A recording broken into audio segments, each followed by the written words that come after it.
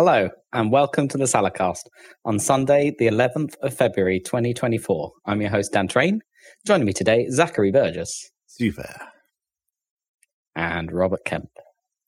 Bowl. Yeah. Yeah, Super. there you go. I thought about saying hot. Yeah, I thought about you thinking about saying hot also. Yeah. Taste something that does put things in holes. Okay. Start this podcast immediately with a conversation we're having before the podcast. At the universal game mechanic, right? Yep. The Jingwei technically is putting things in holes, right? If it wants to fit, it's a mythical bird that wants to fill up the ocean, right? That's a big old hole to put things in. Yeah, I guess so. But I mean, but the whole. But then is it a hole, on a right? sphere. It's Yeah. like inverted. Well, is it a hole if it already contains water? Because it's already full of something. Just not the thing that this bird is trying to put in there. Yeah, it's a bit strange, isn't it? Like, 'cause I suppose water is a covering rather than filling a hole, right? In the context of a planet. But then there's a hole full of gas, still a hole. Definitely fill a hole with water. Come on. Yeah, but that's Yeah, what I'm you saying. can, Is if but it's like, full of water, is it then still a hole? In the context Oh, of I the see. oceans, like, are the oceans in a hole? I mean, the ocean is deep, right? Sure. So there's some hole-like aspects to it. Hole-like aspects. Is this where you start with like a lake or whatever? A puddle is a puddler qualify, and then there's a lake qualify. And Yeah, because a puddle is like, it's that's a too sea. shallow to be a hole, right? That's a little hole. It's like an inland it's a dimple. sea. It's a little hole. Like, I don't know, I feel like that, even in that context, I think you're like different sizes of puddles get towards different levels of wholeness. Holiness. I say it contains a volume of water, therefore it's a hole in my like. But what if it's just a subtle indentation or incline? Bit of a hole. Even if it's So huge. what's this bird trying to do to the ocean? Well, Fill it up with fill it crap, up, yeah. basically. Fill it up with not water. The myth with goes not that water. it was someone who drowned in the ocean, And then, so they were like, fuck this ocean. yeah, when they got reincarnated as a bird, and were Not- like, well, I'm going to fill this ocean in. Someone not happy with the concept of water filling a hole would rather fill it with something else. Yeah, exactly. They're filling that hole with stuff that's not water to make it less of a hole. Or more of a hole. Yeah, I'm just trying to picture like take the like if you've got a sphere, right? That was a small planetoid, right? That was Okay, start off with it being entirely covered in water, right? Like, therefore, no hole, right? Yeah. Okay.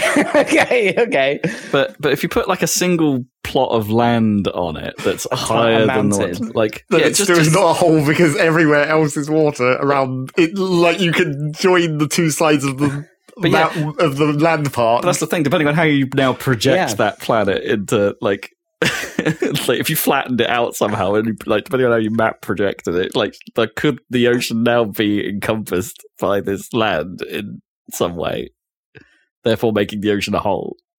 This is getting into like, it's literally a mathematical question, Yes, isn't it? How exactly. many Like, holes does a straw have? whatever Like, that's it's called. topology, Yes, isn't it? topology. It's like a whole branch of maths trying to figure out what a hole is. But that's not exactly the same kind of holes that we're talking about. You got to use topology to figure out whether a puddle is a hole or not. Because topology ways it's basically nothing at all. A puddle is basically not even a thing. I mean, in terms of the universal game mechanic, is any like target location you need to put something at? That fills the concept of things in holes, right? Yes, in a conceptual concept of it being the universal game mechanic. A conceptual concept, like it's an extra layer deep. Well, it is. So if you're like playing you're capture putting the a flag, and you're putting the flag on top of the hill, that counts as a hole in Putting the things in universal game holes? mechanic. Yes, doesn't it? yeah. Even that's what though I'm it's the saying. It's opposite like of a hole. It's a hill. For a game mechanical perspective, it's putting things in holes is just what we call it. It's actually like putting a thing into a place. Yeah. It's a movement of item, I suppose. Yes. Move a thing to a designated location.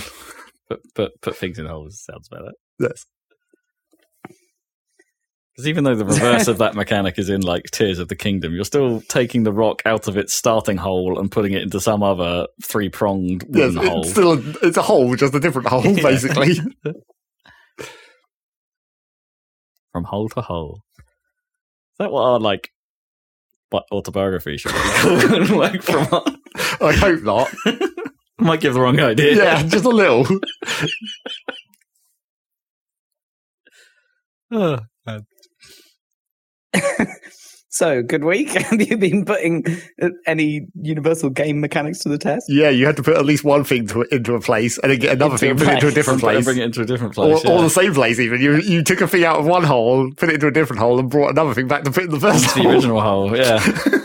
Like, I guess Mo from The Simpsons calls the garage a car hole, right? So you didn't put it in your garage, though. I didn't put it in my garage. Like, you can't fit cars in my garage. Well, I gave a game away. I got a car.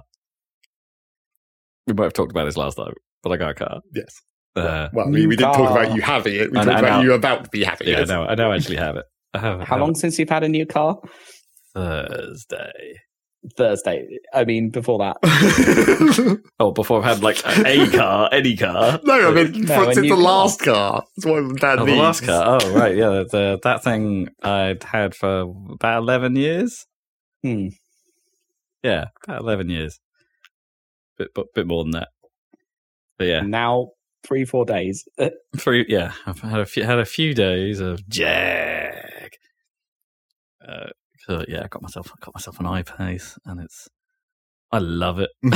I love it so much. It's great. I mean, I can't recommend getting an EV without a wall box, though. Boy, it's a pain in the ass. Well, yeah, unsurprisingly. And so like one of the first things I want to get my head around, like, what is actually charging like an EV like on a road trip. So like on the way back, we stopped off at South Mims. Represent. We always stop at the South classic. Mims. Yeah. It's like that's like the British motorway service station, isn't it? South pretty Mims. much. Yeah. Well, it's the only like useful one on the M25 North, right? On the north section of it. So we ended up there, and there was a fast charger, plugged it in. The experience was all good, but it's expensive. Like using those machines, like the whole like dream of like electric being cheaper than petrol is only true when you charge at home. Or slowly, I guess. Because that's really what you're paying for with the fast charge. Yeah, you're paying for getting it done real quick. Well, and real quick is relative, right? Because it's not real quick in a Jag, but compared to some other cars, but it's acceptable. But yeah, probably cost twice as much as filling with petrol. And that's petrol, not even diesel. Yeah, doing it at a fast charger, it was expensive. Like 100 miles cost about 20 quid, which is not great. Right, disappointing. It's not a great rate, no. But then that's not the thing about, like, if you've got an EV, you're not really buying it to do long journeys, right? Because that's just not how. I guess so. It's just not what they're best at. They're best at doing your daily. It's a bit disappointing, though, that it is. It wasn't like this that long ago. You go back like 2 years or something, and it would have cost half that, which would have been way more acceptable. But yeah, electric. So what's actually gone up? Not the cost of electricity, but that's what they're claiming. Top. Actually, they're claiming it's the cost of building in the infrastructure combined because and expanding it and making it work. Because the first wave of everyone putting EV chargers in the place was a bit of a crap shoot. They don't, with chargers frequently not working or being so unbelievably slow, even though they claim to be fast, that it's not really worth using, or the payment systems and the infrastructure behind the software side of it not functioning. That's all been a bit of a disaster. But so they've actually had to effectively take what they've done and redo it. Unless you're Tesla, of course, who just got it right for the most part. So yeah, they're claiming that and the wholesale increases of electricity as being problematic. Okay. So it doesn't really work for them, apparently. I'm not sure I believe any of that, but they've all raised their prices to similar levels for that stuff, that's a bummer. So it's not. But then again, I always knew going into this that it wasn't going to be perhaps as convenient a road trip a car. I mean, it would be super lovely if it was, because I love sitting in that thing, and it's such a nice place to be. You can put the adaptive cruise control and relax, and The sound system is, it's got a Meridian sound system in there, and it sounds great. Nice. Does that come standard, or is that how much power does that use?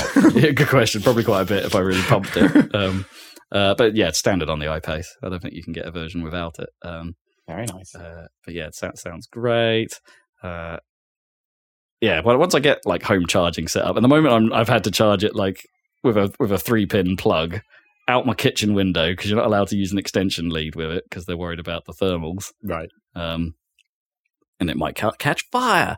So yeah, there's been a cable hanging out my kitchen most of the weekend, charging the thing up at a whopping 4 miles an hour charge rate. So yeah, and then so once I get a wall box, and you can then get a tariff so overnight it will be like 5 times cheaper than what it is on a standard tariff to charge a car. So then it will all start making sense. But until I get that wall box fitted, it's a little bit of a pain in the ass to. So is that all ordered then, on order? I am awaiting an email from the supplier to get some of that sorted. It was part of the deal of buying the iPace that one would be thrown in. Which means they're probably going to be real lax about getting around to that. Yeah, I'm going to chase extra stuff because it is. I will chase it because it is a bit painful doing it this way at the moment. But it will be good once it's all sorted.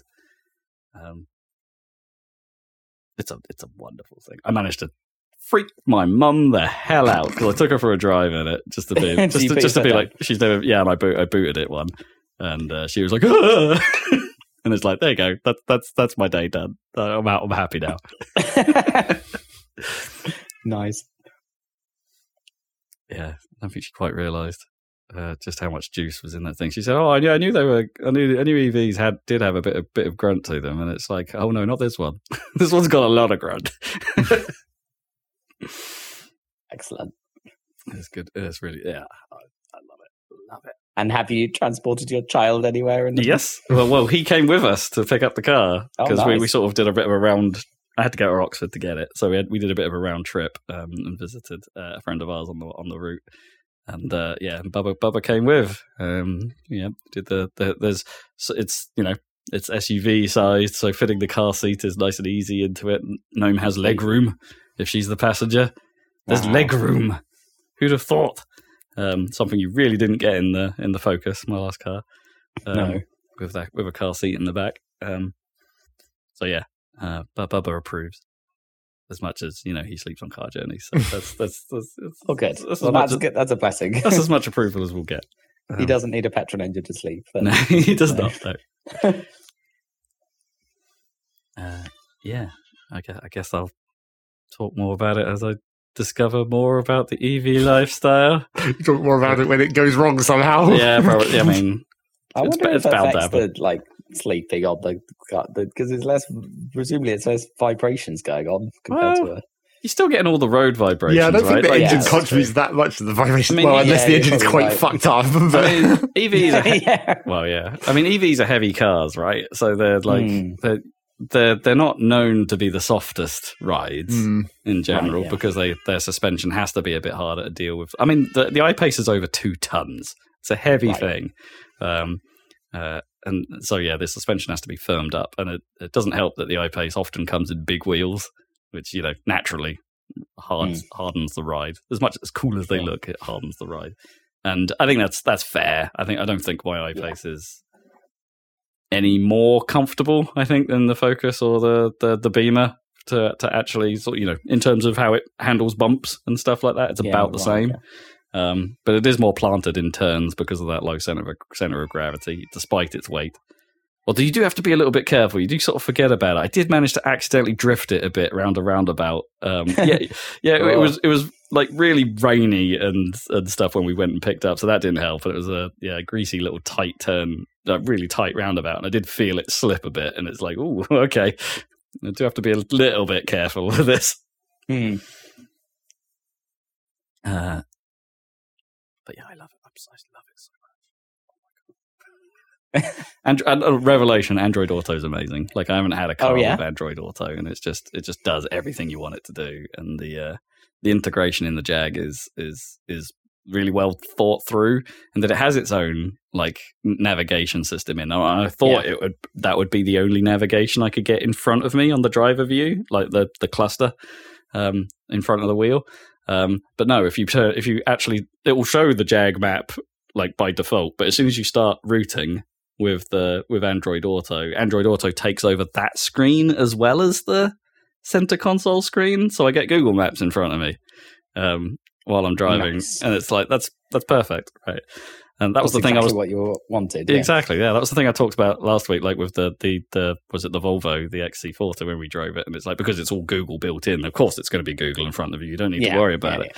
But it's it's all super well integrated, and I didn't know Android Auto could do that, like drive two separate screens at the same time, and it does it all over wireless as well. I don't have to plug in to do that. It's Surely in general, I don't know, but surely in general, why do these car makers put so much effort into the infotainment system when, like, as long as they have the best possible support for Android Auto or Apple CarPlay, then why wouldn't you just use that? I mean, ultimately, it's transformative. It's like, okay, the Jag has, in theory, it can do some stuff on its own. It can connect to Spotify without you needing, because it's got its own data SIM built into the car. And things like that, so it can run data itself to drive that. Do you need a contract for that? Yes, you do, but it is. I currently don't have to cover that until September. There is like a £10 a month contract if I want to run that, and that also is what enables some of the like mobile features to work. Like if I park it up somewhere in the middle of nowhere and I want to check on the status of it, or I want to check how it's charging from afar. Oh, it needs some sort of data connection to actually tell me that stuff. Is that with Jaguar, the manufacturer? Or it's a Jag subscription. The SIM is all built into the car, so you can't change it. So one drawback, but like because it's 2.5 years and the initial free subscription is 3 years, I'm still covered for 6 months. So that's all right. Nice. It's a bit annoying that it doesn't just pull that off your phone, I suppose. But then if you walk away from the car, then you take your phone with you, right? So it's of course it doesn't work. Fair enough. I mean, stupid little things. The pop-out door handles are never going to get old. Until they break. Until they break. Until they're old. Until they're old. Yeah. No, they'll get old when they're old. I love it every single time that they pop out. It's, I don't know. It's a little thing, but it's just like, hee. Do they pop out when you unlock it? Yeah. Or yeah. I mean, when the handles are out, it's unlocked. When the handles are in, it's locked. It's simple. Very cool. Yeah. It's awesome. All right. Well, look forward to come visit you sometime and I can get a drive around. Absolutely. Get a test drive. Find a slip road and terrorize the neighborhood. Yeah. Very quietly. Actually, super quietly. Actually, I mean, that's the other thing. Like, it's not the quietest EV in the world. Like the motors do whine a bit in the I-Pace, but I don't mind that. That's absolutely fine. It has got an option I found in the menus where you can make the some sort of noise into dynamic mode, which I haven't tried yet. I haven't quite. I don't know if I want that. I've set it on its quietest setting, so I don't know. Is that for warning pedestrians or that you're coming? No, I think it's internal noise. I don't know. Oh, internal noise. Okay. I think it does have a sort of like reversing. It has a reversing beep. Like cars are becoming like trucks, I suppose. Like trucks, yeah. It's a little bit more classy than a truck's like beep beep beep. It's more of a boom. Well, they're not even meant to have that any longer, are they? They're meant to all be white noise now for trucks. Oh, what the sort of yeah. Was that to stop annoying people? No, it's because like if it's a beep, you can get like echoes and stuff that really interfere with that. So if it's just white noise, it makes it much more actually audible and like you can tell direction easier if it's a white noise sound.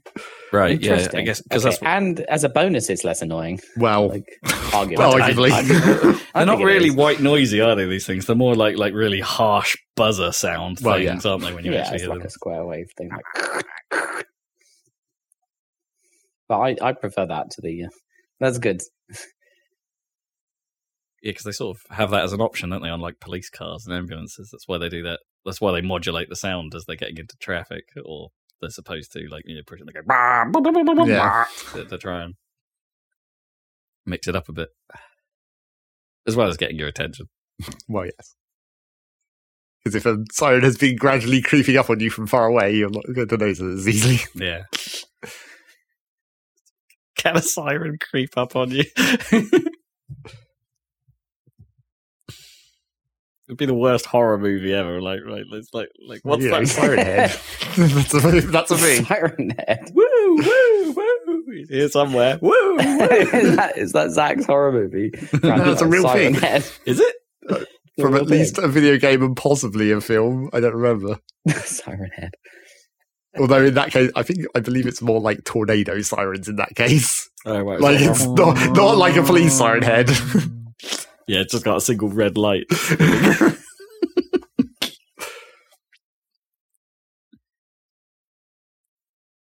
Cars. Speaking of electrical things setting on fire. Yeah. Right, yeah.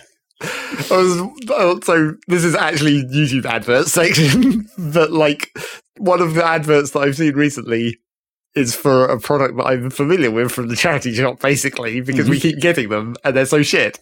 But it's these it's those like heaters that are just like a plug. Like you plug them into the socket, it's just a big lump that has the heating elements in it and a tiny fan. Oh, I've not seen those. Well, no, you wouldn't have because they're shit. That doesn't sound like a good idea. Nope, also that.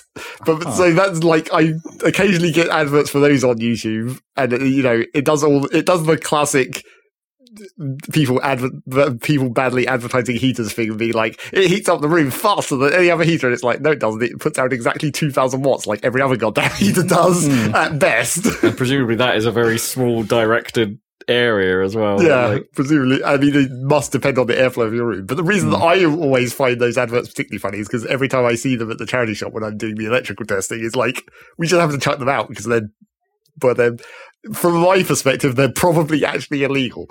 Right. Because sometimes they don't have the right markings on them, which that you just have to check out immediately. Immediate disqualification. But the ones that do have the right markings on them imply that they're meant to be earthed, as you would hope.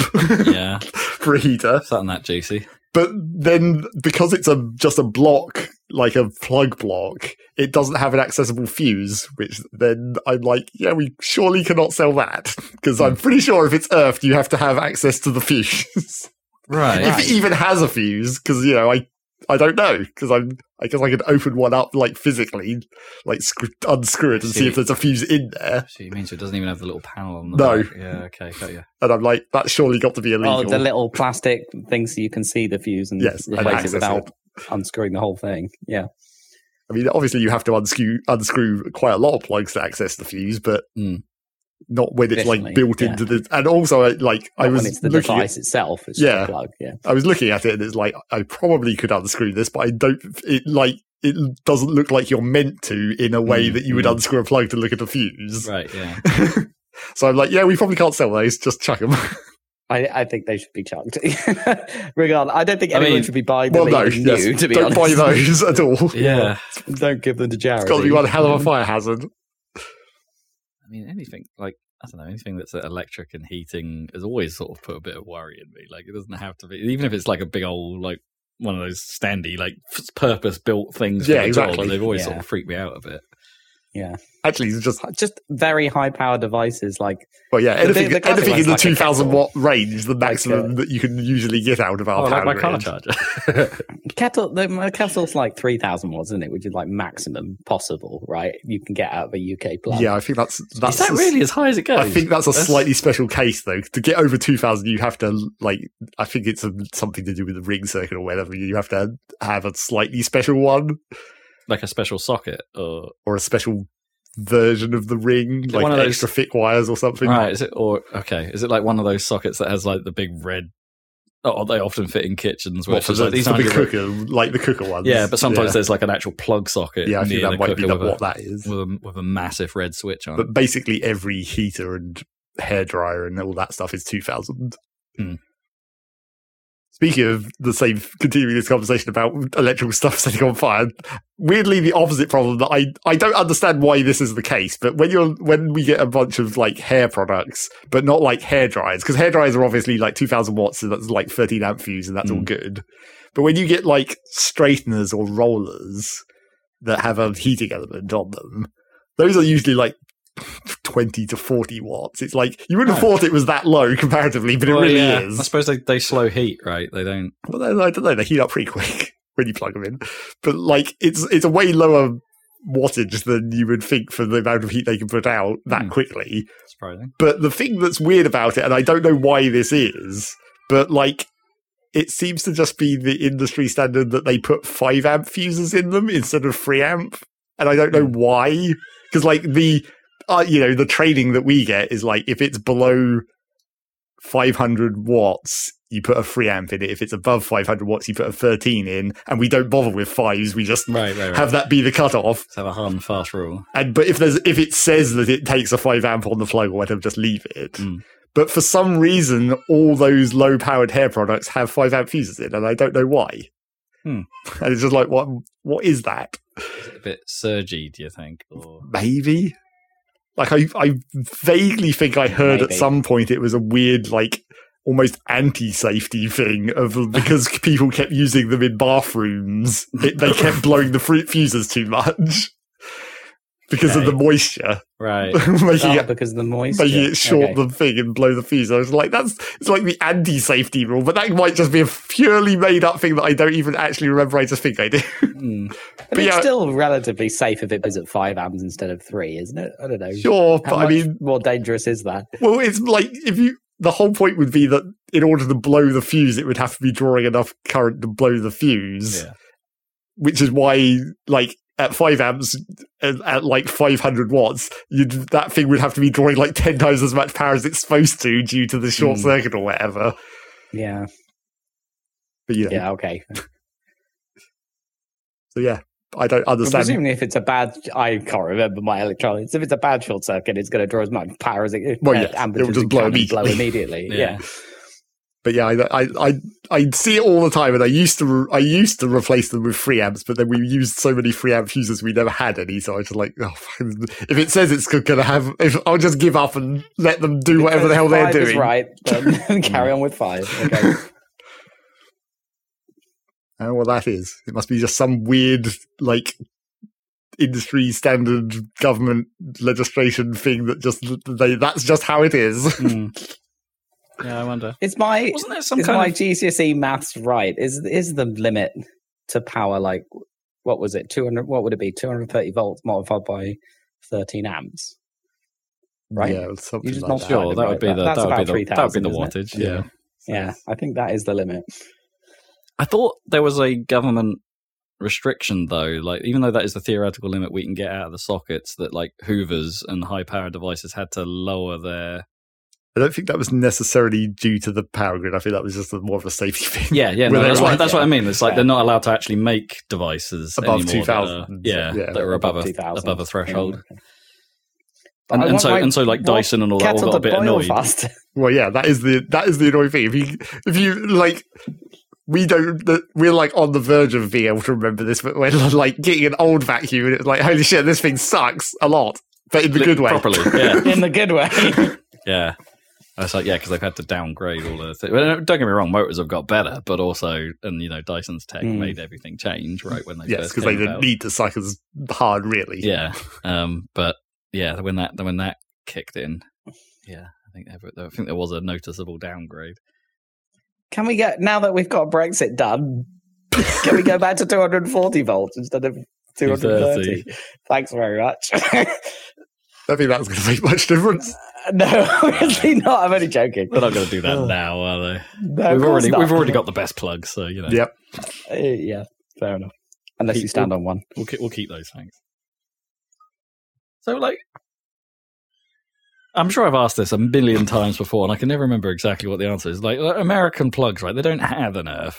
They can do. They have a free-prong version of their plug. Oh, do they? Oh, okay. So, like, because I was like, what do they do for like electric heaters? Do they have to be produced with a 3-prong. Yes. Well, I wouldn't even have said have to. I think in the American situation is just do whatever the fuck you want sometimes. Yeah, that's what I thought. Like, but they have less. You can.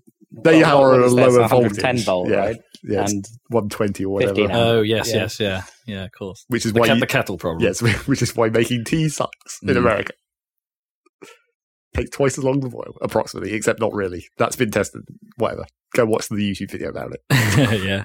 Presumably they must have. Guy. Yep, that one guy. Connections or something. Is that the guy? Yes. Yeah, because presumably they must be able to have good ways of making boiling water or hot water. Otherwise, they wouldn't have coffee machines, right? I mean, I know they don't. Ideally, a coffee machine doesn't get up to boiling, but still. Slightly different system, I guess. Yeah. Hot water on demand will be good enough for tea, presumably, rather than having to boil a whole bunch of water kettle style. Maybe. Cookers. They do have like kitchen double phase whatever sockets, don't they, in the kitchen? I don't think we need those, do we? Okay. No. Sometimes. We just have the cooker plugs or whatever that are slightly higher, but not double. Don't think you'd want double on our grid. That'd be real bad. Electrical discussions, which chimes nicely with the electrical vehicles. Yes. Well, I was just the main reason I was thinking about that was just because, like, bearing in mind that you wouldn't even be able to get from our house to a place you could park a car, my house, to a place where you could park a car in order to charge it without an extremely long cable. Yeah, it'd be impossible in your situation. But also, I don't think my house's electrical grid could handle that, considering, the problem I mentioned before about, like, every time anyone interacts with the hot tub socket in any way, it just blows the whole circuit. Right, yeah. I mean, I'm surprised your house isn't still coal-powered. I mean. Well, yeah. I kind of wish it was in some ways. That's the weird thing, isn't it? Because like the government still is it 2030 is supposedly the date when they're going to stop selling petrol cars, petrol and diesel cars, and then like everything has to be electric from there. But there are so many houses where that's just not going to work, and like even not without like real public infrastructure. Yeah, work. The public infrastructure would need a hell of a lot of work, and it would need to become affordable, which it currently isn't. Well, sure. Yeah, it's I don't know. 7 years or 6 years, I suppose. Now seems like I keep forgetting it's 2024. 6 years is a long time, but for infrastructure, it really isn't. Well, or maybe maybe we're just going to be the new Cuba, and we'll be driving 50-year-old cars all the time. Yeah. Man, that'd be rad. But the problem is like it would be from now. Yeah, right? So it'd be these cars we currently have, but 50 years old. It wouldn't nearly be as cool. Infrastructure is so weird because it's obviously a massive investment, like creating the railways or the national grid and all this stuff, and we think but if there is actual demand for it, like I was just thinking of, we can't build a railway from London to Manchester. Apparently, it's impossible. But just think how fast those mobile phone towers went up. Like they were everywhere within about 10 years from nowhere, right? And now they're on. But that cover those presumably are the government, right? Mobile phone towers. No, exactly. I mean, no, I don't know. Presumably there's some combination of BT and then mobile networks that have the networks, yeah. Presumably get special permission for where they have put the towers up, or presumably in the big towers, right? Presumably they own the land where that goes up, but the 5G towers are like little posts that are just like light lamp posts, right? That are just in random spots, and it's. But yes, if that can be done, if 5G can be done to cover the country, I'm sure we can. Yeah, but I think that's a little different, right? Because I guess maybe the power requirement for those is considerably lower, and it's in a single spot, and it's maybe. Well, I mean, the physical difference, but also like the reason that can get done quickly is because of money. Yeah, because it makes money rather than just expending money, which is what the government side. Does it make money? That's the thing. Like, okay, you can. Versus not having a 5G network at all, then yes, it does make money.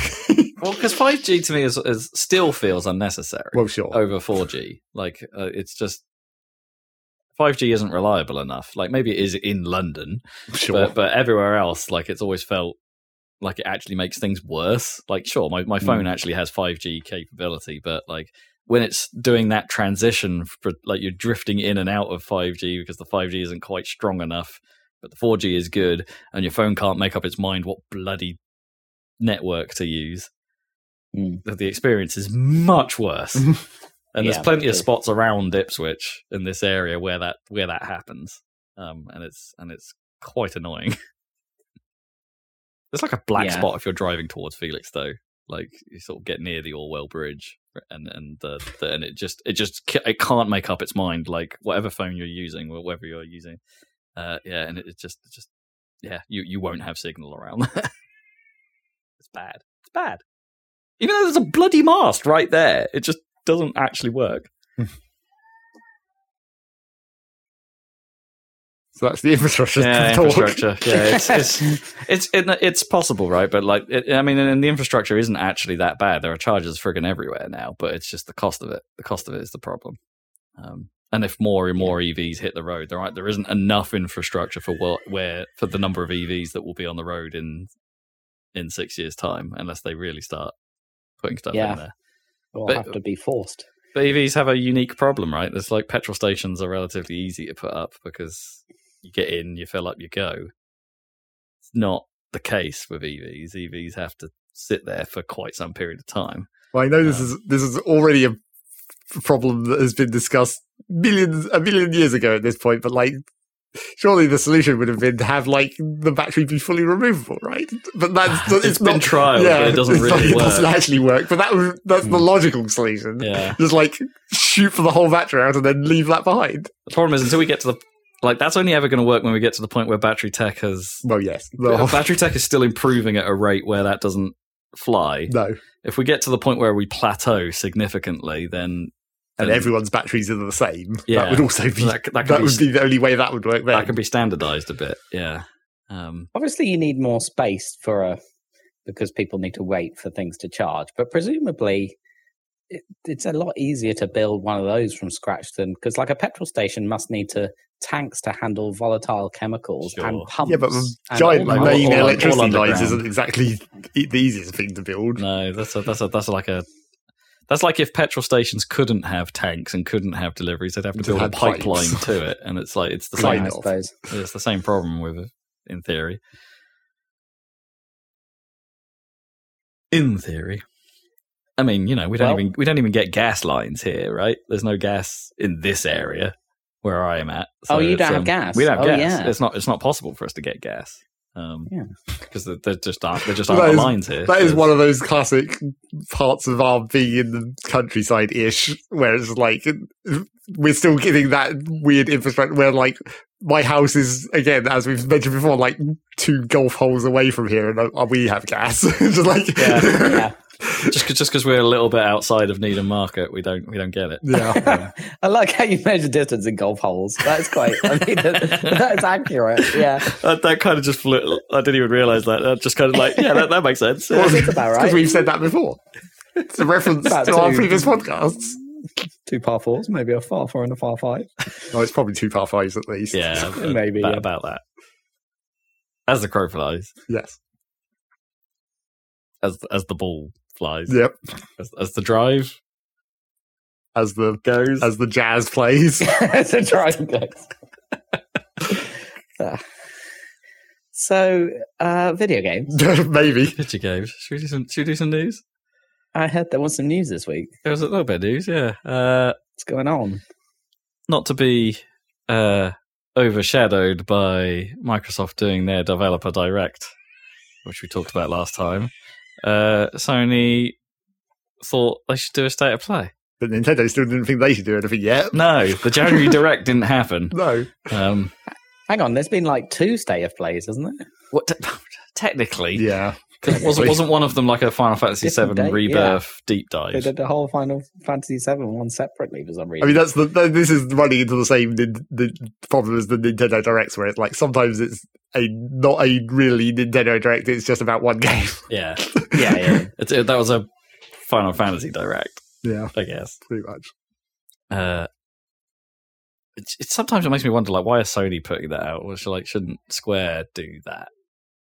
right? Shouldn't Square have done like here's our Final Fantasy deep dive? Well, I'm sure it probably is Square doing all the work, and it's just Sony putting the branding on it and distributing it. I guess probably is something like that. Anyway, there's a few things that I've picked out here that are probably worth talking about a little bit. Maybe, yeah. I mean, not all of them are going to appeal to everyone. Stellar Blade showed up again, which is the I'm going to say sexy action game. It's sort of like it's trying to be a bit Bayonetta-y. Oh, that's the one with the butts. That's the one with the butts. Yep. Butts all over the place. And slightly egregious old school jiggle physics, if we're being perfectly honest. It's there. It's hard not to notice. And legs down to the ground, as they say. Now, dem some pins. Some serious pins going on in this game. I mean, having said all of that, is it bad that I'm now about to say I think this game looks cool? I mean, it can look cool and still have butts. Yeah. I mean, I like Bayonetta, right? But it's not like about that. Like the gameplay itself looks pretty good and pretty interesting, and I kind of like its vibe. Shame that it's a PlayStation exclusive now. I mean, we knew about that a while back, but it was originally going to be a multi-platform release, but Sony stepped in, so it's a PlayStation exclusive now. I mean, I only learned this recently, but the developer Shift Up, this is their first console grade game. Before they've been doing mobile sort of gacha style games that in a little bit of that sort of anime style. But the one that they're most famous for, I think, is one called Nick, which is also all about those butts. Yeah, makes sense. So they've got a history. A history of horniness. Yeah. Okay. But yeah, that's out April 26th. And honestly, I think that looks real good. Sonic Generations. This is the one bit that I wanted to talk about, yeah. obviously, because it's Sonic. Sonic and Shadow. No? Sonic X Shadow Generations. Right. Yeah. So me and Rob had the exact same thought about seeing this, which is like, we recently played another Sonic game that had a Shadow-themed 3 extra levels inserted into it, and that didn't go well. No, so Sonic Forces had a free DLC called Episode Shadow, and I think we covered that in the video. Yeah, we sure did. Yeah. Sonic Forces wasn't a great game in the first place, so like having the extra Shadow content that was worse. And also was reused content in that game. Yeah. It wasn't even like, because this is actually new content. This is all brand new stuff. And like, Sonic Generation, having a remaster of Sonic Generations is the right call, because Sonic Generations is good. But probably not. It's probably not going to be much of a remaster. No, I don't know. I mean, what are they going to? I mean, they might do some texture detailing, but well, in fairness, don't forget the console versions of Sonic Generations only ran at 30 FPS. Well, sure. So having a 60 FPS console version is an improvement. But if you've been part of the PC master race, you've been playing that since it launched. Yeah. I mean, they haven't really said like how much Shadow content is in this either. Well, I mean, is it a whole game's worth of extra content?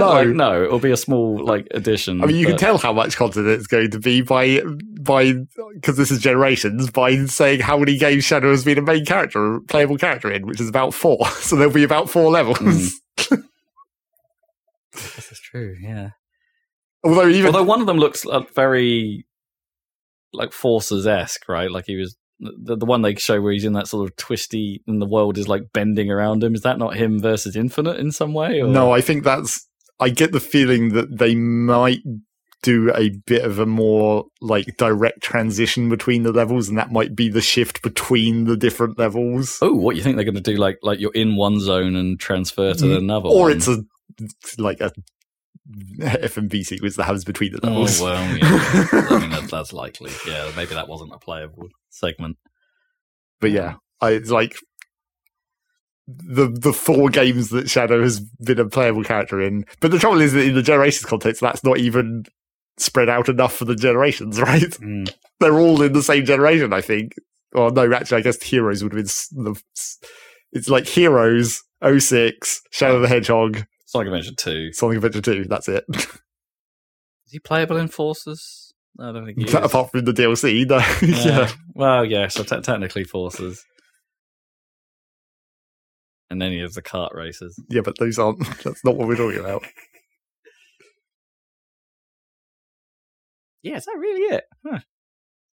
I mean, I'm sure I might have forgotten one. But Yeah. that seems to be those are the obvious main ones. Yeah, he's not in Unleashed. Yeah, I mean 06, yeah, which you probably mentioned. Yep. But that's not worth. Well, I mean, the 06 level in Generations of Sonic is fine. Sure. Because it's a Generations level. It's not. Yeah. It's just an aesthetic. It's retooled.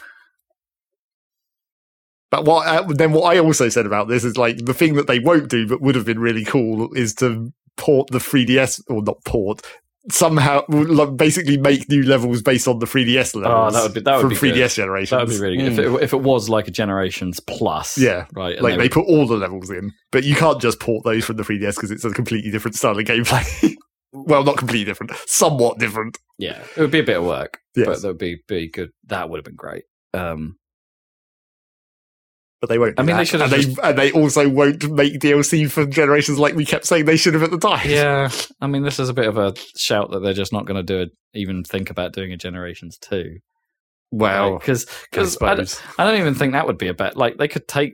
I don't even think they would have to. Even if they repeated zones, I guess is what I'm saying, that they used before. There's plenty of other ones to pick from, right? Like as well. Yes. I mean, that's what we said about the DLC. They should have just made every level. Because of course they would have to make another Green Hill Zone. Doesn't matter what Generations game they would make. They would have to be a Green Hill Zone. I mean, they could pick one of the other Green Hills. I mean, they could. Yeah, Emerald Hill, right, is the obvious choice. Yes, from the earliest games, from Sonic 2. Like Angel Island, I think would be kind of a rad thing for them to try and attempt, especially the Angel Island on fire, or do the or just have that be a place halfway through the level. You just get into the fire zone. There's plenty of things that I would love to see them do. I mean, they did sort of do that in the chemical plant zone in Generations, right? When you go past a certain point, everything just fucking explodes. Yeah, kind of. Or Oil Ocean in Mania, obviously. Oh yeah. I mean, I've got Mania to pull from as well now, which is good. Oh, what? Like a Generations version of Press Gun or something? Yeah. That'd be fucking cool. Yeah. Or the desert level, right? The desert level's kind of fun. It's not a very good level in Mania. I mean, it's kind of cool aesthetic, but not a very good level. Because I'm not sure, though, I would want them to pick, like, what was it, the last one? Monarch? Or, Titanic Monarch. Titanic Monarch, yeah. I don't want them to pull that. That's not a good level. But, I mean, that's just another Death Egg, basically. Yeah. That's just not as cool as Death Egg. They didn't do Death Egg in Generations. No. Well, it's because they did like the first levels almost of the games rather than going for the end levels. I guess they focused on the levels everyone would have played before, like, not playing the rest of it. Yeah, probably. Standard drop-off technique. I mean, that would have been cool as well. Again, more like things they should have done in DLC, do like a full pack of the last levels of all the games. What was the most of them would have been like Death Egg likes. What was the watery zone from Sonic Rush? I would like to have seen a 3D version of that. Like, well, yeah, or any Sonic Rush levels. But that was in Generation 3DS. Yes, it was. That one. I forget what that's called. Yeah, it has the back-to-back music. Yes, which is rad. Man, there's so much they could do with it, and like Sega are just so stupid when it comes to Sonic. It's got to the point where even I'm saying that, like, and it's been too long now that it's just obvious that they don't know what the hell they're doing. It took an outsider to make the one good Sonic game in years, and then then they tried to repeat that and it didn't work. Yeah, Sonic Superstars doesn't appeal. And in fairness, we haven't given Frontiers a chance yet. There's probably some redeeming stuff from Frontiers, but I'm sure we'll get to that eventually. Yeah, man, that's enough Sonic talk for this podcast, as always. Yeah, that's enough Sonic for today. Okay, Judas. Hey, do you remember that there BioShock? Yeah. Do you want another one of those, but in space? Well, do I? Maybe in space. It looked a bit in space. Where it's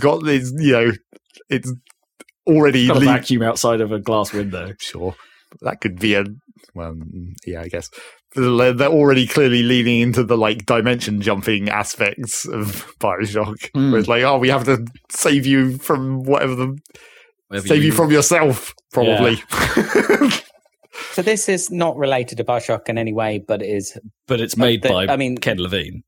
So it probably is actually related to Bioshock. Yeah, so it can't. So it is Ken Levine. It is Ken Levine. It's his studio. It's what they've been working on all this time. So that's why it looks like Bioshock. Okay, but I mean, even the character design, right? The lady they show looks a lot like Catherine, right? Yep. It's the same art style, and then probably will turn out to be Catherine. Yeah, there probably will be a lighthouse. Yep. So they'll just throw that in somewhere. There's always a lighthouse, and there's always a girl. I mean, I'm kind of down for it, if I'm honest, because it's been long enough since Bioshock Infinite. And I did enjoy those games. I always felt they would like never quite hit their stride, right? There was always something that didn't feel quite right. Especially like the PC version had weird physics problems in the first Bioshock game. The second game, well, I mean, it was fun, but it wasn't quite as good. And Bioshock Infinite had combat kind of fell off. Although I loved where its story ended up. I think that was really good. But didn't really fulfill the potential. Bioshock never felt like it really fulfilled its full potential to me. Great ideas, just not quite hitting it. Still good games, but not perfect. So maybe they give it another go. I can't. It's yeah. I don't know. Seems like it might be. It could be good. Could be good. Judas. Dragon's Dogma 2 looks a lot like Monster Hunter. I guess it is a Capcom game, but it looks more like a Monster Hunter game than it does a RPG. I actually don't know a lot about Dragon's Dogma 1, but I just looked at it. I thought, oh, is this a new Monster Hunter world? Oh no, it's not. It's not. It's Dragon's Dogma. That's out in March. I guess Monster Hunter fans might be secretly happy with it. I don't know. I don't know about that. Monster Hunter is a very specific game mechanic game. I'm surprised there hasn't been a World 2. Well, yeah, I mean, they're probably due to make another actual full Monster Hunter at this point. Because Monster Hunter World was crazy popular, right? Yeah. It's like, and even I was tempted to play it at one point, but then it fell off Game Pass. And it's just like, well, I'm glad I didn't start that. Rise of the Ronin. Rise of the Ronin. It's Rise of the Ronin. Team Ninja are doing a follow-up. Well, it's not really a follow-up to their Neo series, but it very much looks like they're taking what they've learned from the last two Neo games and then go, well, we can probably open world this a bit, bring it somewhere between Elden Ring and Ghost of Tsushima and go like find a middle ground. That's what it looks like. I'm up for some samurai. It looks good. People like those Neo games. So I see good things. That's also out in March, so real soon. I like its time period as well. It's like set in the 1800s, just as the like. Right, so you're probably going to get some flintlock pistols and whatnot to go with your samurai sword. 100%. They've already shown it. So like, yeah, it's stuff is already on the way out. There are like, standard brick and mortar like towns turning up in Japan and things. So it's an interesting time period. Until Dawn is getting a remaster, and I gotta say this looked bad because I don't think Until Dawn is a bad game. I've played it. I didn't play it all the way through, but I was playing it in a sort of like party context with people. We were all making the choices together, which was kind of fun. Right. But at the time, it was pretty graphically impressive. And in the trailer for this, I think they made the right choice by showing just the environments for most of the trailer, because then as soon as they showed a bit of character animation, it was like, oh god, that's dated it quite a bit. That doesn't look right. So like they updated the graphics, but not like they just loaded up the old rigging. I'm assuming they must have done, yeah. Like, or because otherwise they would have had to have like maybe they didn't have enough mocap data to actually like redo it all, or because they weren't going to get the actors back in, right? Well, so, yeah, I guess. Anyway, that's happening. And then we got a really long look at Death Stranding 2. Just as you would expect from Death Stranding. I mean, long something. This game looks as... I'm trying to work out if it's like at what level of baffling it is right now. As in, is it more baffling than Death Stranding 1, or because we know what Death Stranding 1 is. Like, does it actually does that help us get a picture for what this game is? So, idea is they're no longer in America.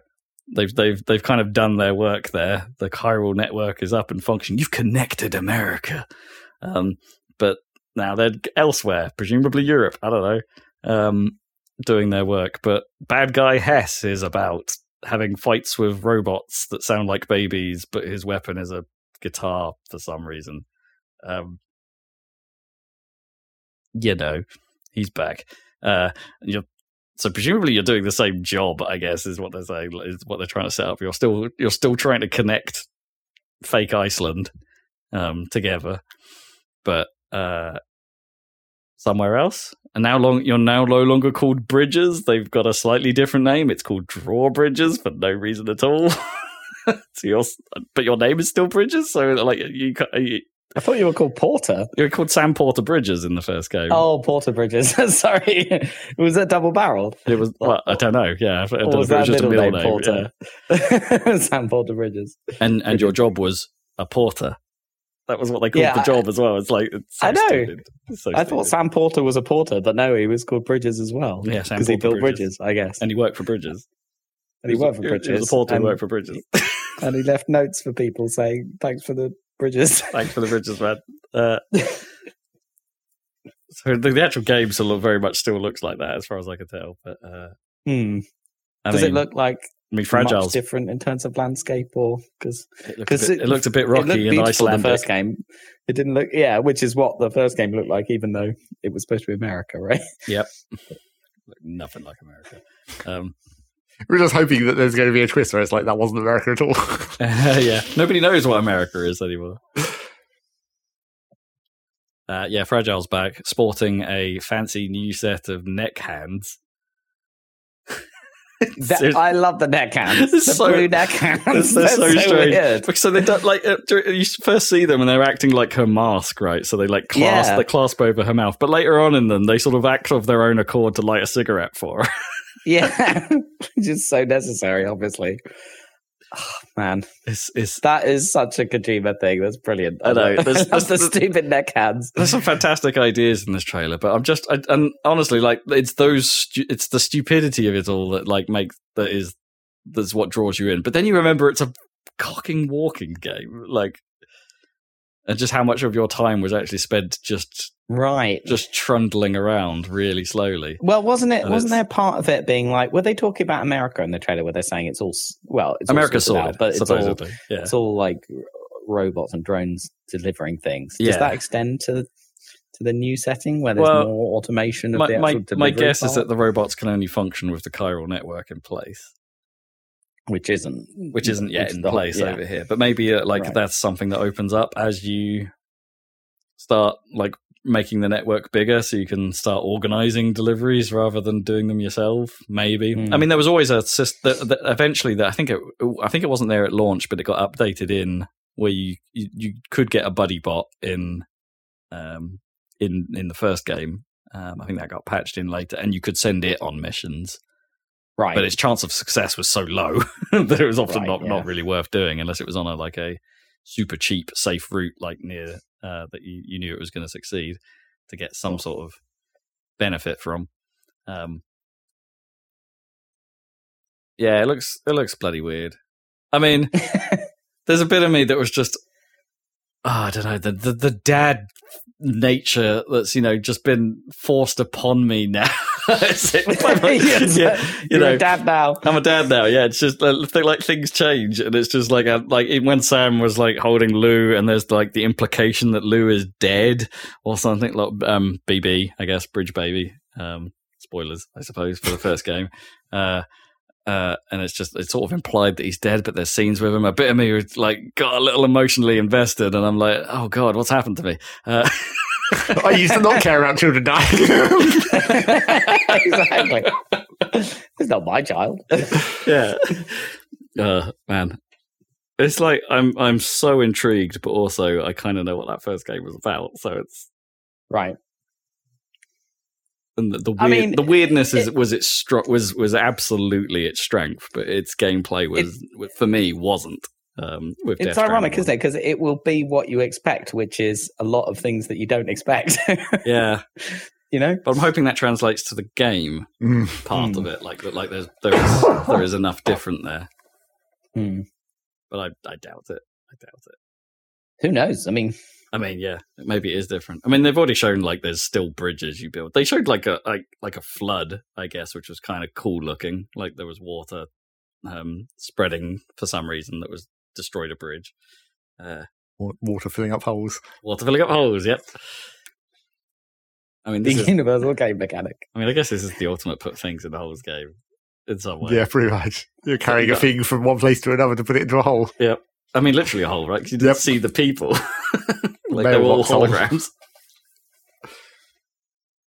So why was that opening scene, like where they're showing Sam his room? Why was Sam all black and white and the room in colour? Like, what's going on there? And why did Elle Fanning have mysterious strands coming off her? Or does everyone have mysterious strands coming off her? Is that just Are a they thing puppet in the strings, universe? right? Is she being puppeteered by some sinister... Is that a thing in the universe I just can't remember? Probably, because there's a lot of things about that game I can't remember. Because there's just so much. I think that was meant to look sinister. I'm not sure. But I think it was. Yeah, because she was like standing eavesdropping, wasn't she? Or what? Yeah, that's what it seemed like. No Mads Mikkelsen, though. They're done with the veteran character. Supposedly. Seemingly. I mean, yeah. BB's dad? Oh, I can't remember what bloody happened in that game. You got your Troy Baker ridiculous sword thing. It's a guitar. It's a guitar. It's a katana? Katana, yeah. Katana. You could have that one, internet. Someone's probably said that before. I don't know. Probably. Death Stranding. Death Stranding 2 on the beach. I don't know. I know the first game was all about the beach in some ways, but on the beach just sounds like it's a party. Like, there's a Death Stranding on the beach, guys. Let's go play with some dead whales. I don't know. 2025. Not out this year, but it's got a year tagged to it at least. And then I'm just gonna say Fizzint. Fizzint. Because people want Kojima to make more Metal Gear Solid and he can't. So Fizzint. Fizzint, yeah. In collaboration with Columbia Film Studios. Not the country. Not Columbia the country, but Columbia Film Studios and Sony. They are... Right. So we'll see if he can pull off the whole Quantum Break thing of blending live action film, TV, whatever, with a game. I mean, get ready for 2030, guys, because when this eventually comes out, it's going to be a thing. It's going to be a multimedia event.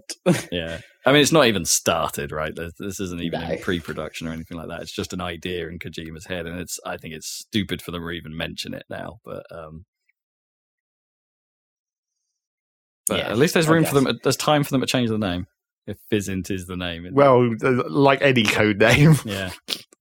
But then that means they'll probably keep it. I wonder if Fizzint is like they're calling it Fizzint because it actually is two words, like physical interrogation or something. Well, physical intel. Character in Metal Gear called SIGINT because SIGINT stands for signal intelligence. Yeah, like electronic eavesdropping is referred to as SIGINT. And I would imagine, even though this isn't Metal Gear, but like if you think about the context of Metal Gear, physical things kind of important in terms of like bypassing signals and whatnot. If you wanted to transport intelligence, I bet like.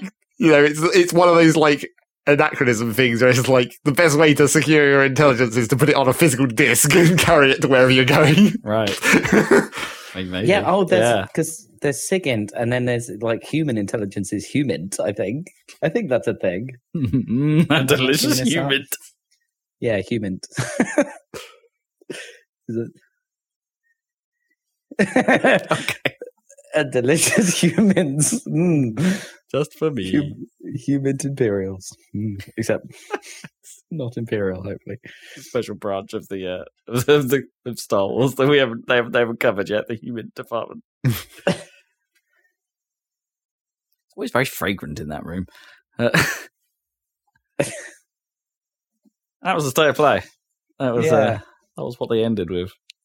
Sony. And then bonus Final Fantasy VII entire state of play. I mean, I guess I've done pretty good, like staying media blackout on FF7, honestly, because I do really want to play those games. But there's been a bit. I mean, I could play it on my PS4 at any time. Well, I'd have to re-up my PS Plus, I suppose, because I've got it on PS Plus, but which I'm currently not subscribed to. But they made the thing where they obviously released Intergrade, right, which is the better version of it. Yeah. So I probably want to play that instead. Right, where they fixed all the weird issues. Yeah. Yeah, and added a whole bunch of content, right? Yeah. It has the whole Yuffie story added on. Yeah. Well, I watched some of this and it looks good.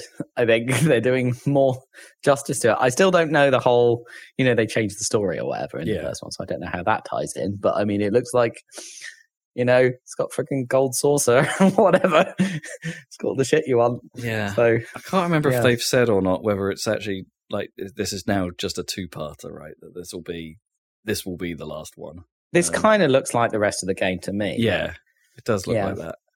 But that was kind of the problem with that game originally, where it's you had the Midgar, which took a long time, and you were just in Midgar, and then you went out and you did the whole world as part 2. Yeah. But I guess that's what they're doing again. But in the original, the whole world as part 2, it was still kind of split up. You basically had the pre-airship section and the post-airship section, basically. Yeah, have they shown the airship? Not that I've seen, but I've seen even less of this, probably. Yeah, so I'm kind of glad I've managed to stay a little bit out, because I do want to tackle it. They look great. And I played the demo for FF7. Yeah. The first one, and I loved it. That was good, yeah. That was the worry with that one, but I think they fixed it with the Intergrade or whatever, was that there was a lot of effort put into some sections and less in others, but I think they fixed it up. Bit me kind of always hoped that the exclusivity would drop, right, and it would come to Xbox, and I could play it on my Series X, before I get a PS5, which is getting closer and closer every day. It's getting to that point. I'm sure it's going to happen. Yeah. It's getting to that point. I've got to play that God of War, and I've got to play that Spider-Man, both of them, and I've got to play that Death Stranding too. Apparently. Yeah. Yeah, there's too much mounting. I really want to play that Ratchet and Clank, honestly. There's a bunch of stuff on PS5 that's now building up for me to make it a purchase. I'll pay off this. Got to rebuild a little bit after buying a car, honestly. But there's other stuff going on. Yeah. Anyway, but yeah, in summary, that looks like continues to be a good remake going on with part 2. Does I'm indeed. sure that will do well. Who got that for the League? Someone get that from the League? That was you. Was it me? Rob? Yeah, I reckon you're going to do well there. Yeah, I think you may be in on a winner there. I need it. Yeah, claw it back. I need it. I've effed it already. I mean, another reason to potentially get a PS5, potentially now, is all this rumours flying around that Microsoft are going multi-platform or more multi-platform. I mean, Sony's have started dipping their toe into PC right over the last few years. Yeah, but this is more than that, because Microsoft have been in PC for a while, and a lot of their stuff does release on PC as well as Xbox. I think pretty much all of their internal studio stuff comes to PC now, right? But yeah, they're talking about games like Hi-Fi Rush. Hi-Fi Rush is the interesting run for this, because it's been kind of data mined that they've got store-specific shirts that were added to the game pretty recently, and they were right on the money for the ones that were for Steam and Epic Game Store, where the game is already available for PC.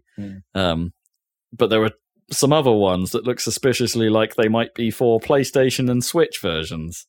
They had the right colorings and the right sort of implications in their designs. So, I mean, the probability of that coming might be pretty high.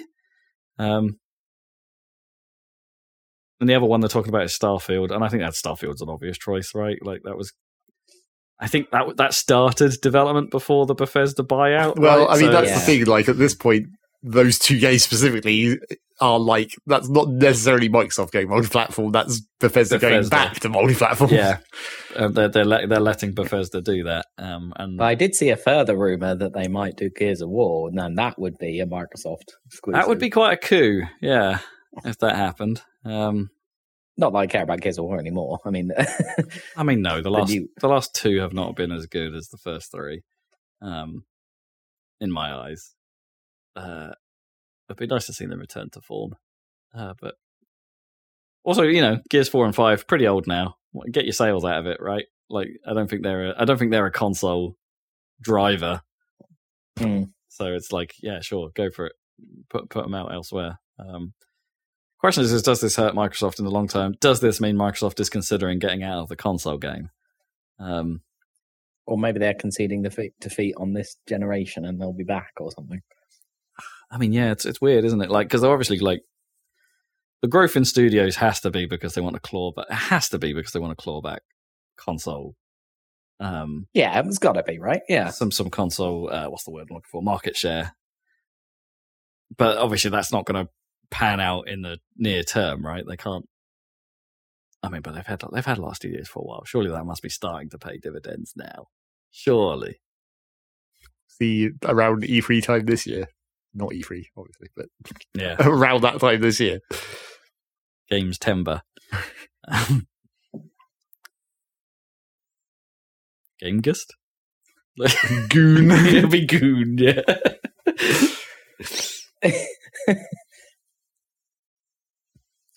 Yeah, I don't know. I don't know how I feel about it. Like, because Game Pass would have to come with it. Because well, yeah, Game Pass is too Pass. good. Game Pass is too good. And the PlayStation offering just doesn't match it. Yeah, but that's why PlayStation wouldn't want that, though. Surely, you don't want to make your bad product even more obviously bad by having this direct comparison on the same system. Yeah, they would never allow it on PlayStation. They wouldn't allow Game Pass on PlayStation. No, I mean, I don't think they allow EA. Allow Steam on PlayStation. I don't think PlayStation allow EA Play or anything like that on there, or Ubisoft Plus, whatever that thing's called. Is it called Ubisoft? I have no idea. Whatever Ubisoft are calling themselves these days. Yeah, Sony don't want any of that. Really, I think that PlayStation Plus is like only there reluctantly. Yeah, to it try seems like it. Yeah, it's like, well, they're doing it, so we better do it.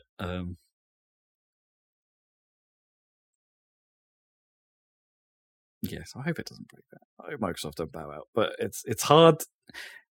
As an Xbox man, it's becoming harder and harder to justify, right? Like Microsoft's position compared to Sony. Sony just keep knocking it out of the park with their actual games. With their exclusives.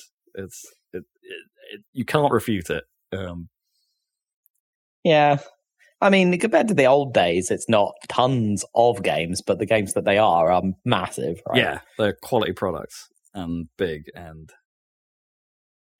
good. I wouldn't necessarily say they're interesting all of the time. I mean, Death Stranding is the obvious standout, I guess, but it's but they're definitely quality products. I mean, like Last of Us Part 2, the remaster is apparently like topping UK charts. Yeah. I mean, for a game that's not that old. Yeah. I guess that's because that's a little bit, even though it's, they put a lot of work into that game, it's a little bit cynical with the TV show and like and just the number of re-releases, right? It's like Last of Us has had 3 re-releases now, well, 2 re-releases now already. Where's that Uncharted love, guys?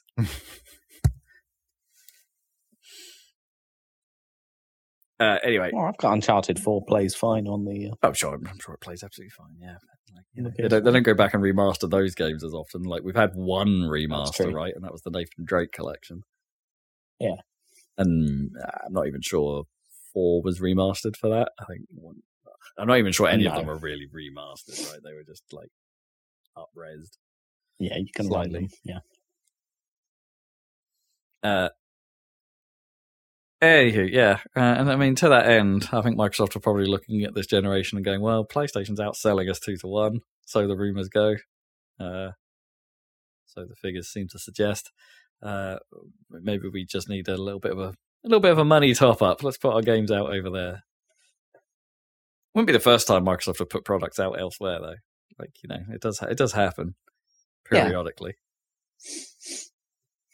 Minecraft. Do you think they'll get desperate and try and put Halo Infinite on PlayStation? God, no, I don't think that'll happen. Because anyone wants that. No, exactly. There's continued to be kind of done. Halo Master Chief Collection on PlayStation would be amazing, well, sure. but that won't happen. Yeah, wouldn't that be something? That would be incredible. Well, I hear rumors that the last few updates to Infinite have been good. I still keep considering just playing that on my PC just to see what Halo's like playing on a PC. Right. Oh yeah, because you've still got your Game Pass, right? Yeah. So you could play the campaign. Yep, I sure could. Well, only the campaign because I don't think the multiplayer's on Game Pass. Well, no, it's because it's free. Well, that's what I mean. So I don't think it's on the system though. Like, I don't think you can access it through that storefront. Oh, right. As far as I've seen, anyway. I haven't exactly looked that hard at Halo. Well, as far as I know, if you pull Infinite off Game Pass, it'll have the multiplayer in it. Well, but what I'm saying is that the thing on Game Pass specifically says it's the campaign. It's like the box art or whatever. I wonder if it's just the unlock for it. Yeah, because they did separately download. Like, you downloaded the Infinite client, right? And I think you could pick whether you wanted multiplayer or campaign installed. So maybe that just unlocks campaign for you. Yeah, I don't know what the actual situation is, but maybe I'll get around to that at some point. Who knows? Yeah, that would be interesting. I mean, I've played Halo with mouse and keyboard before. Sure. Halo 2, or the old CE. Yeah, jeez. Which was that was not a great port. It was a bad port, and even at the time was like a hella janky hacked version as well. Also, which probably didn't help. Because that was the one that was only meant to run on Vista, but then it got hacked to make it not run on Vista. Yeah, that's exactly. I think that's the one that I played. Yeah, because I'm pretty sure I played a hacked version on XP. Yep. I never had a Vista machine. No, wait. Halo 2 might have been the Vista only one. Maybe. Which also wasn't a great version. No. But that's all fixed now in MCC, supposedly.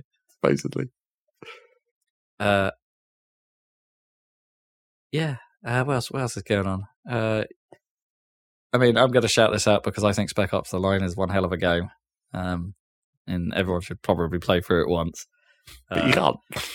But yeah, unless you can get hold of a physical copy of it, it's you're a bit boned because it's one of those games because they foolishly used licensed music. They used licensed music, yeah, and unless they want to re-up their license, I suppose, it has eventually expired. I mean, it's taken 12 years.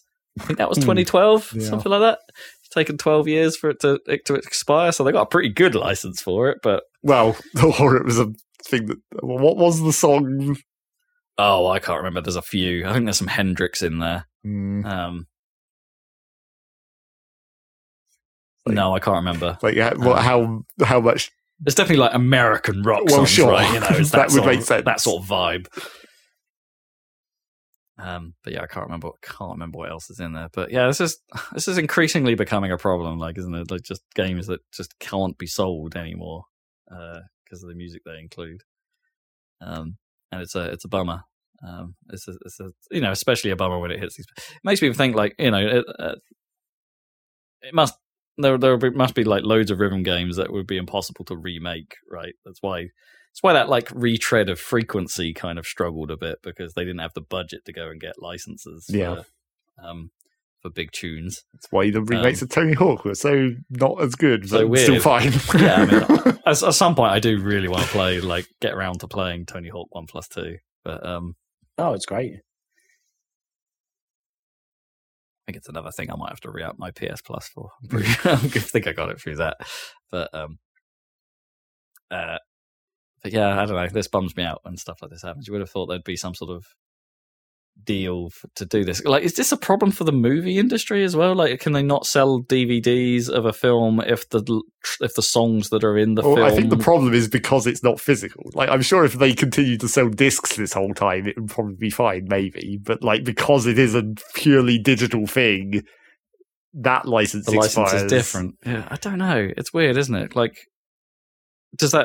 Yeah, it is weird. Do you think that ever stops, like, Netflix can't have this film because the distributor of the film can't distribute it to anyone because of the music licenses have expired? It is weird. I don't know if I've ever heard that happening, but yeah. It basically means that music licensing for video games is messed up. Well, yeah. Yeah. They should have been making different deals 10 years ago. Yeah. But at the time, no one thought video games were real, and then they became real. It's been like bigger than films in terms of revenue for a long time now. I'm sure executives didn't think so.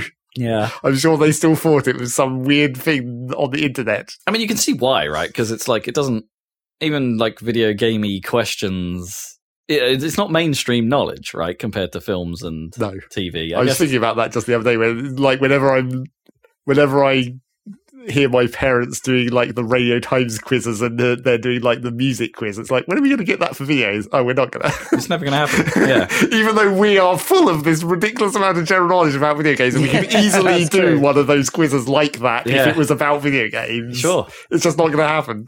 I mean, that's true. It's not around on your average pub quiz, is it? Unlike music and... No, I mean, it does come up every now and then on University Challenge, right? There will be like a video game question. And sometimes it's about like developers and publishing houses and stuff like, oh, who developed this game, or who won this award or something for a game, and it's like, oh, actually, sometimes one of those can be a bit of a deep cut, and I'm like, yes, University Challenge, good on you. But most of the time, it's like, what are the power ups in Mario Kart? Like, and you're like, God damn it, we could do better than this, guys. I mean, I think there was one about Castlevania on Only Connect once. I was like, ooh, deep cut. Like, deep-ish cut. It's not really a deep cut, because we all know it, but, like, there was a little something. You're like, ooh. I mean, I'm sure I've talked about this on the podcast before, but I tried that once, doing a video. Like, during lockdown and stuff like that, we would have, like, little quizzes with some of Gnome's friends. And I set a video game round. Right. But I did it by... I thought I was picking like lowest common denominator stuff. But you weren't. But no, it really didn't fly. Like they were still too hard. Like, people struggled with Yoshi as a character. Like, who is this? I guess that is kind of relatively obscure in the Mario context. I mean, it's not, though. That's the thing. But compared to just knowing about Mario, yeah. Like if I showed Luigi, would they have got Luigi? Like, maybe that's the level I should have gone at. But I literally showed it was a picture round, like, and I showed a picture of Rocket League that literally had the words Rocket League in the picture, and even Gnome didn't get it right. And it's like, well, that's just a failure in visualizing the problem. Which I thought. I mean, like, God of War nobody got that. It's like, yeah, it was a bit of a fail. And this was me, yeah, as I said, try to pick the biggest hitters. I probably might have got away with Last of Us now if I'd have done it again. Wow, right? Yeah, but that's because it's come to TV. Yeah, and even then, maybe Halo, like, because it would have had TV ads for the Paramount Plus series, maybe. Which I hear the second season isn't that bad. But what? Well, it could only be less bad than the first.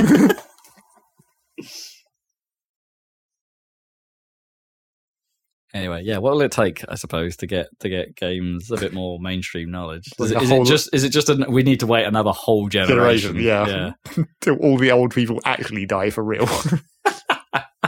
Are we it? Are we the first mainstream video game generation? Pretty much. But because old people cling on for an extra 30 years than they should, we don't get to do anything. We're just stuck. They should all die now. What are they doing? Clinging on. Well, they don't have to die. They just have to not influence culture, I guess. Culture anymore. Okay, yeah. You're allowed to keep living. You're just not allowed to like put anything out into the world. You've got to be read only mode from now on. I mean, you could still be ROMs. It's read only, man. Read only, man. Read only. Oh, bad. Right. Is that the news? Unless you want to talk about Epic X Disney. Whatever that actually is going to be apart from Fortnite. I mean, isn't like Fortnite map becoming like the Disney Kingdom or something? Because presumably you're not going to have any Disney characters shooting each other. Well, I mean, I did see the other day a pretty good. Like it was a video on Twitter of people like modding Mortal Kombat, so it had Disney characters in.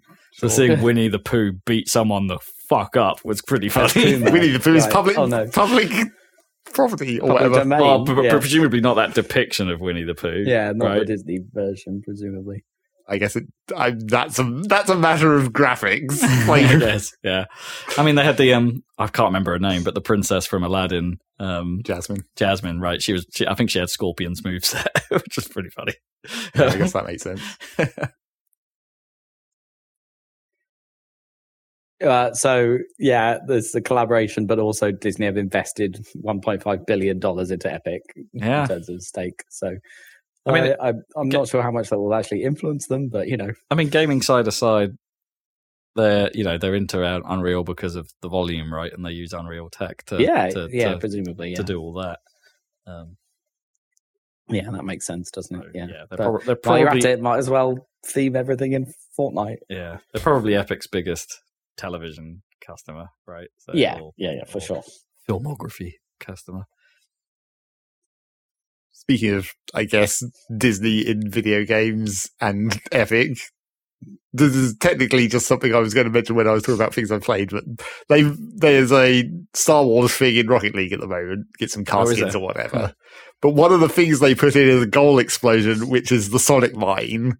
But it sucks because they've not turned up the base nearly high enough. Oh, man. It's really weak. So it could have been so cool. So it's a very quiet. Yeah, it's just like, and it's like, that's not nearly base. You've got to base boost that shit. I mean, no, they don't need to base boost. And what they need to do is make the Sonic Mine like dull every other sound that's playing. Well, sure, but there's not really any sound playing when you score a goal in Rocket League. Wow. Oh, man, missed opportunity. That could be the best thing. Well, I mean, it's not a missed opportunity, it's a failed opportunity. Oh. They hit the opportunity, but they didn't succeed in execution. I guess. But yeah. That's the Epic Disney deal trickling into Rocket League via Fortnite, I guess, because it's all the same thing now. Use your Rocket League skins in Fortnite because you apparently can. Yeah. Somehow. Anyway. Can that be like what happens when I die in Fortnite? Can I have like the Sonic Mine going, wow? We'll just make that a weapon in Fortnite. Yeah. Destroy all those buildings. That would be pretty cool. Way overpowered for the context of that game, but pretty cool. Sure. Yeah. Finally, because there is more, a prolific Sega leaker tells us that there's not one but two Crazy Taxi games in development. One of which is a reboot, which was the footage we saw at Sega's weird announcement of whatever the new era of Sega is. Sure. But also there's a remake of some description in the works. I don't know if Crazy Taxi needs a remake, but like a remastered collection of the previous games would be good. But I don't really know what a Crazy Taxi remake really would be. Those games are so tiny, right? A Crazy Taxi remake would be this other new game that they're already making. They're already doing that. Yeah. And I'm not so familiar with Crazy Taxi 3. That's the one I don't really know that well. But, there's that. Also, don't expect one of those games until 2027, apparently. So we're a way off. And apparently that new Jet Set Radio, about the same date. They're sort of aiming to hit 2027. So ooh-wee, maybe this is an announcement that was slightly too early. Yeah. Yeah. A while away. And that was the news. And that's the news. And now it's time for what you've been playing. Oh, wait, hang on. Zach's got some bonus news. What bonus minor news? I mean, I guess we could mention that for some reason, I guess just because of I was going to say peer pressure, but it's more like peer influence, I guess, because it's not really pressure. But basically... The nice form of peer pressure, like a peer suggestion. Yeah. But basically... most of the main content creators of City Skylines are coming out to say how bad City Skylines 2 is. Basically, one of them did it, and then everyone else was like, "Oh, the floodgates have opened. Let's all come in and say it's real bad." Wait, so what? You mean the actual developers? No, the content creators, you mean YouTube content creators? Yeah. They're all saying they're all basically not going to continue playing City Skylines 2 mostly at this point. Until everything gets fixed. Modding has been announced to be March at the earliest, and that will be a beta version of the modding interface. I mean, there are already mods by official modding access or whatever. It's going to theoretically start being beta tested in March. So yeah, that game has reached the point where everyone has decided to shit on it, and that maybe that will cause something to happen. There was have they come out and said whether their content was potentially AI made, hence the teeth problem? I don't think there's been anything said about that, and that's not an AI problem. That's a non-AI problem. Well, I mean, someone wasn't working hard enough. Well, yeah, I don't know. There was this suggestion that they used AI to make some of their models, and of course AI went to town making those models, and then they didn't have a human come and de-triangle it, I suppose, so it was optimized for the game and cull out unnecessary detail. I don't know how true that is, but I didn't think about that. No, or if it's just sounds like there wasn't very much cure. Even if that was true, even if humans did make all that content, clearly there wasn't an experienced game designer or game producer sort of overlooking all this stuff and being like, "Oh, good God, we can't possibly run a game with that much." Well, there was, and the theory goes that Paradox forced them to release this super early because of other games doing badly for Paradox at the end of last year, which would make sense because that's what publishers do. Yeah, so give it a couple years and maybe it will get optimized, but maybe. Yeah. Although its failing state might kill it quicker than... Well, yeah. The problem is, if no one's playing it, there's going to be less, less chance that they'll continue supporting it, because the whole point of Paradox is to make DLC, right? And if there's not a market for that, then they'll move on. And also, as many of these YouTube people were pointing out, really the problems with these Skylines that they care about is not, how badly optimized it is. It's how the game works, which is maybe not great in several ways. And that is the kind of thing that might not be fixed. Yeah. And then that's a bit more serious. The other minor bit of news I wanted to point out, which is a real dumb thing because it's not like this is a new thing, but Ubisoft referred to the upcoming pirate ship game Skull and Bones as a quadruple A game. Is that just because it's been in development for that long? I don't know what the fuck they think it is, because apparently because it starts looping back around to being shit if you keep adding A's. Well, that's the thing. So well, I mean yes, people don't seem too impressed with this beta. Yes. So the thing is, apparently this isn't a new thing, not only even for Ubisoft. Ubisoft have said this before. Apparently they called Beyond Good and Evil 2 a quadruple A game at some point. Whatever that would have meant for a game that barely existed. Well, yeah, and nobody really knows how much budget they actually really put behind it. But also supposedly... If quadruple A exists, it's Grand Theft Auto and maybe Cyberpunk, I guess. Yeah. I was going to put Last of Us maybe in that category, but... Yeah, maybe. Well... But and so supposedly at some point Microsoft may have also said something was quadruple A as well. So this is maybe not a new thing for people to say, but obviously when it's Ubisoft, it's like, what the fuck? And of course, the context of this, of Yves Guillemot saying this, Yves Guillemot, was of course a investor call. And it seemed like what this investor who was asking the question actually sort of knew what the shit was going on, because he was like, why are we releasing Skull and Bones for $70?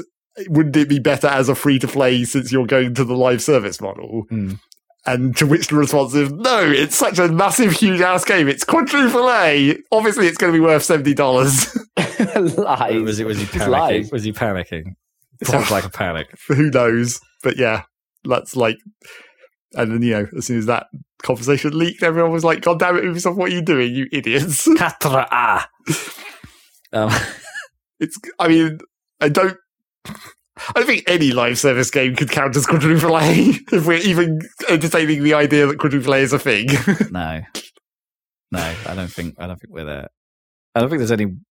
Yeah, I mean, Rockstar aside, Rockstar is the obvious choice. You're right, Dan. Like, of one developer that spends more time and effort and money than anybody else to do what they do. If there was going to be someone that we'd call that, it would be them. And that's what they were trying to do with CD Projekt Red. We're trying to do was kind of reach for that, right? Not quite, but with Cyberpunk, yeah. I mean, they didn't do it, but they tried. I mean, they might have got it to that place in like classic CD Projekt Red style. Yeah. Because I don't know, I'm hearing a lot of, it's weird, isn't it? Yeah, I'm sure the positivity sure around good. Cyberpunk now is interesting. And I don't think I think when I played it, I might have and I left it quite a while before I played it, but it sounds like I might have still come in too early. Yeah. And that the systems are improved quite a bit since then. It seems like Cyberpunk is not as extremely, but it's now slipped into the internet lore as being a No Man's Sky equivalent, basically. Yeah, sure. Yeah, I can put it in that category in my head. Cool. I mean, not for Skylines. Well, not yet. Maybe not it for Skull will. and Bones. I mean, the one takeaway about Skull and Bones I heard that like really stuck in my head was like, I played Skull and Bones. It made me want to play Sea of Thieves. Yep. Right. This is another game Skull and that Bones apparently was just an offshoot of Assassin's Creed 4, wasn't it? That was the point. Pretty much. It was supposed to be a small game, like a little I think $20 game or something. I thought it started life as like a multiplayer variant of that, right? And then I think the early demos of that weren't met particularly well, so they put it back in the cooker for like way too long. Yeah. And now we're here. I mean, I assume it's got, you know, for them to justify $70, it's got to have a pretty meaty campaign element, right? So, and if it doesn't, what are you doing? Yes, well, we'll see. If it doesn't, yeah, because it's a super risky venture these days to go in. Like, if it is a multiplayer focused game, and that's what they're going in with a price tag, right? That's the problem. You can't do that anymore. You can't just go in. You can't be a Quake 3 anymore. And also not if you're then going to continue to potentially sell more shit for it in a live service fashion. Yeah. I mean, even Overwatch realized you couldn't do that anymore. Like, Overwatch was the last one that managed to pull it off, really. Yeah. Full price game that was multiplayer only. And then Overwatch 2 happened and no one was happy about that, and that's free. So, or free to start, I suppose. Yeah. Speaking of like it making people want to play Sea of Thieves, there seems to be a lot of that at the moment. I heard that like I saw a headline, I don't know how long it lasted, but there were more like active players on Arkham Knight than there were on Suicide Squad Kill the Justice League. Oh, wow. When it people went back and like a week after it launched, people were like, I want to play this good game. I mean, we haven't really talked about it because I still don't see the appeal. It's like I noticed that I was watching some I think no one picked it for the league, right? The Suicide Squad, because we all knew that was not going to go well. Yeah, the vibe wasn't there. Well, yeah, I sort of look at the footage of that, and a bit of me thinks a lot of people say like the actual like core building to building, flying through the air, shooting stuff kind of works like as if you took it out of the context of it being a DC Suicide Squad game, the core combat mechanics are good. But it's a disappointment that it's a DC, the DC wrapping and the Suicide Squad characters, they're just reduced to guys with guns. And even the gadgetry isn't all that interesting by the looks of it. It's not all. Yeah, it's disappointing in that respect. It is just a looter shooter. But also, like, I look at it and I think, man, Sunset Overdrive, yeah, that was a better game. And that's capturing the similar sort of vibe. Man, Sunset Overdrive got a bit of a raw deal when it came out. I still think that game is better than it. Better than the vibe it got when it released. Go and play it now on Game Pass. Yeah. Another thing that I've seen a couple of times in that list and been like, yeah, maybe. It's a good game. And it's the last thing Insomniac did before they went and made Spider-Man,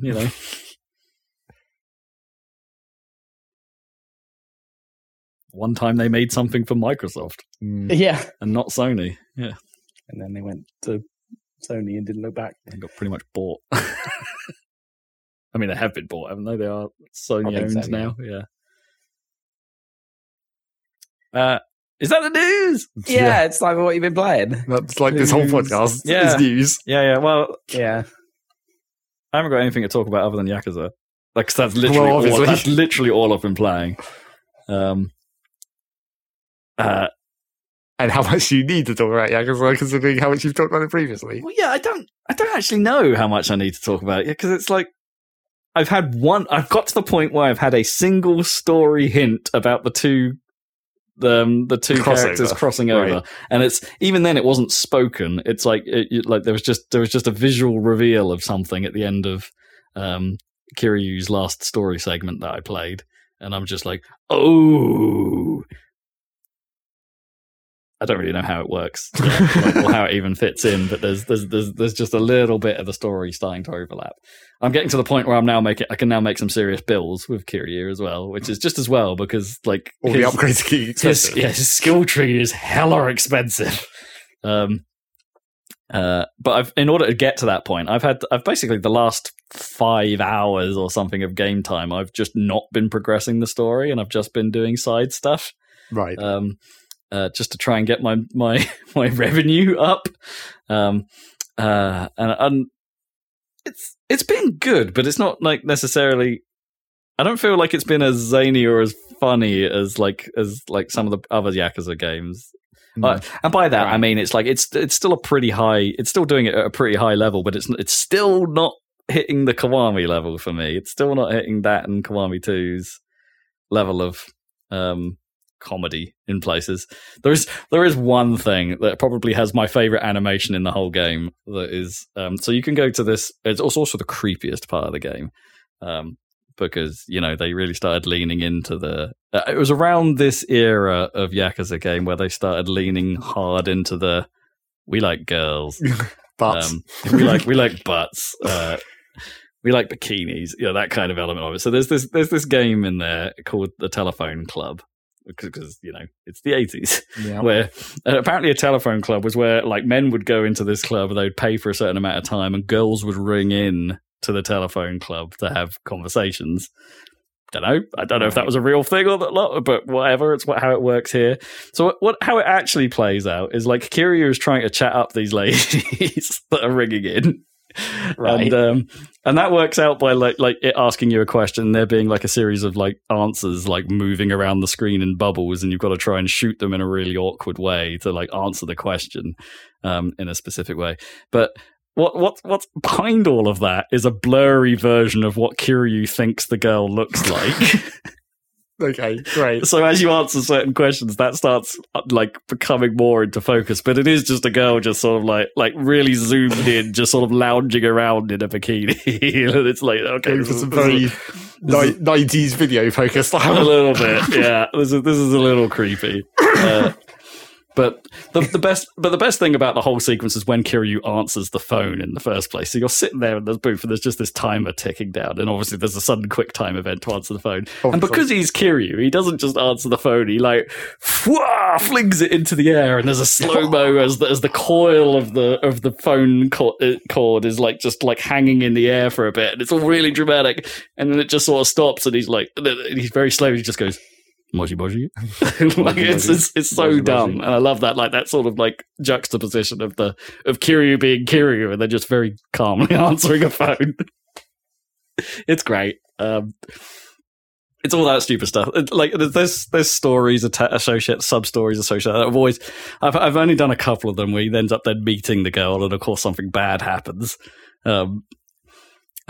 What like the last one I did was I guess even creepier still, and that like they turned around and they basically had a man's head on a girl's body, and but then she was like she does this animation where it's like a tiger clawing at him, and then it just faded to black, and then it came back up and they were outside a hotel, and Kiryu said, "I'm quite ashamed." Okay. Okay. And it's like, okay, that's gone places.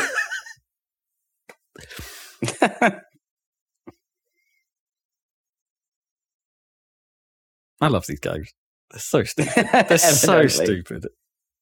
They continue to be stupid. I tried engaging with its cat fighting betting thing as well. Yeah, also, yeah, slightly creepy element, which as I think I mentioned before, has like assets and animations lifted from the Beetle game. Yeah. That was in Kiwami 1. Or Kiwami lifted the assets from this to make its Beetle fighting. I don't know which way around it was. I've lost track. But yeah, that sucks. It's just like it's basically rock paper scissors, but it feels, which is exactly what the Beetle game was, but it really feels like it's cheating against you here. Like the probabilities just don't seem to work out in your favor at all. You lose almost all the time, and I don't really know what I'm doing.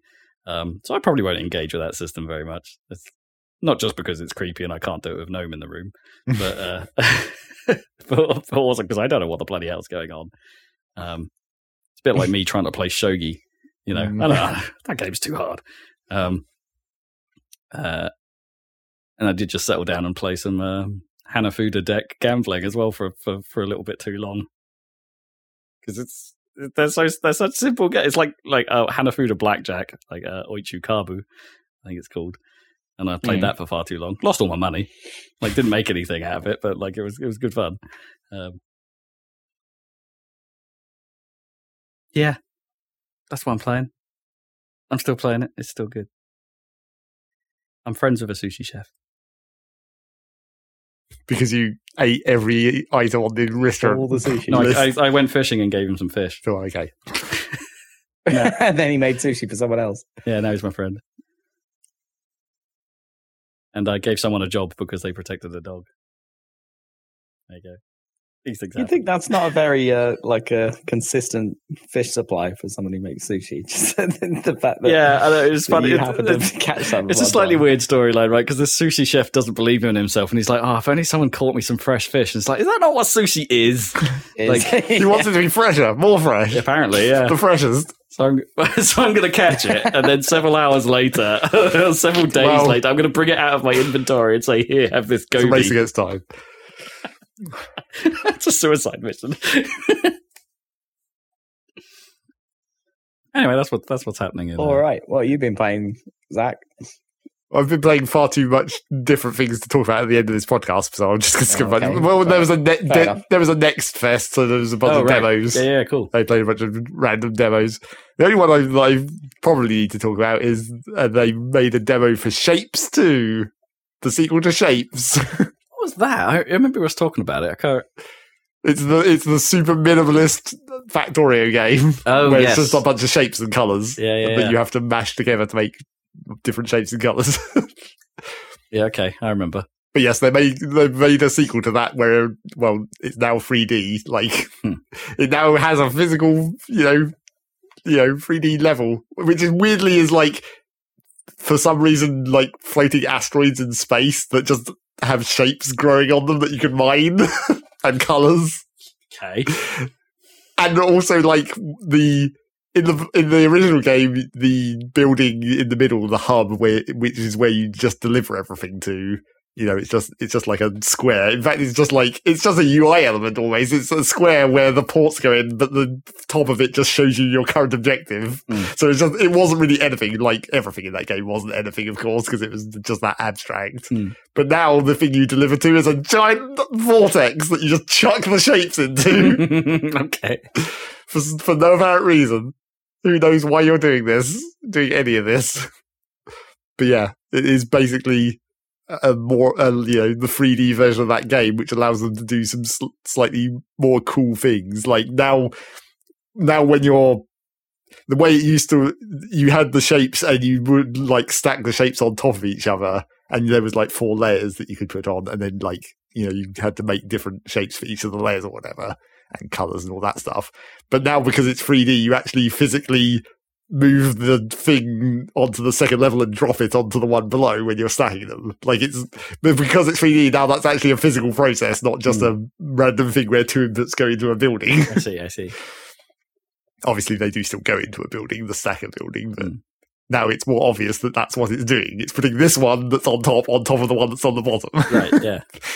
You don't just have to remember that it's this port that goes on top like you used to. So is this like Infinifactory?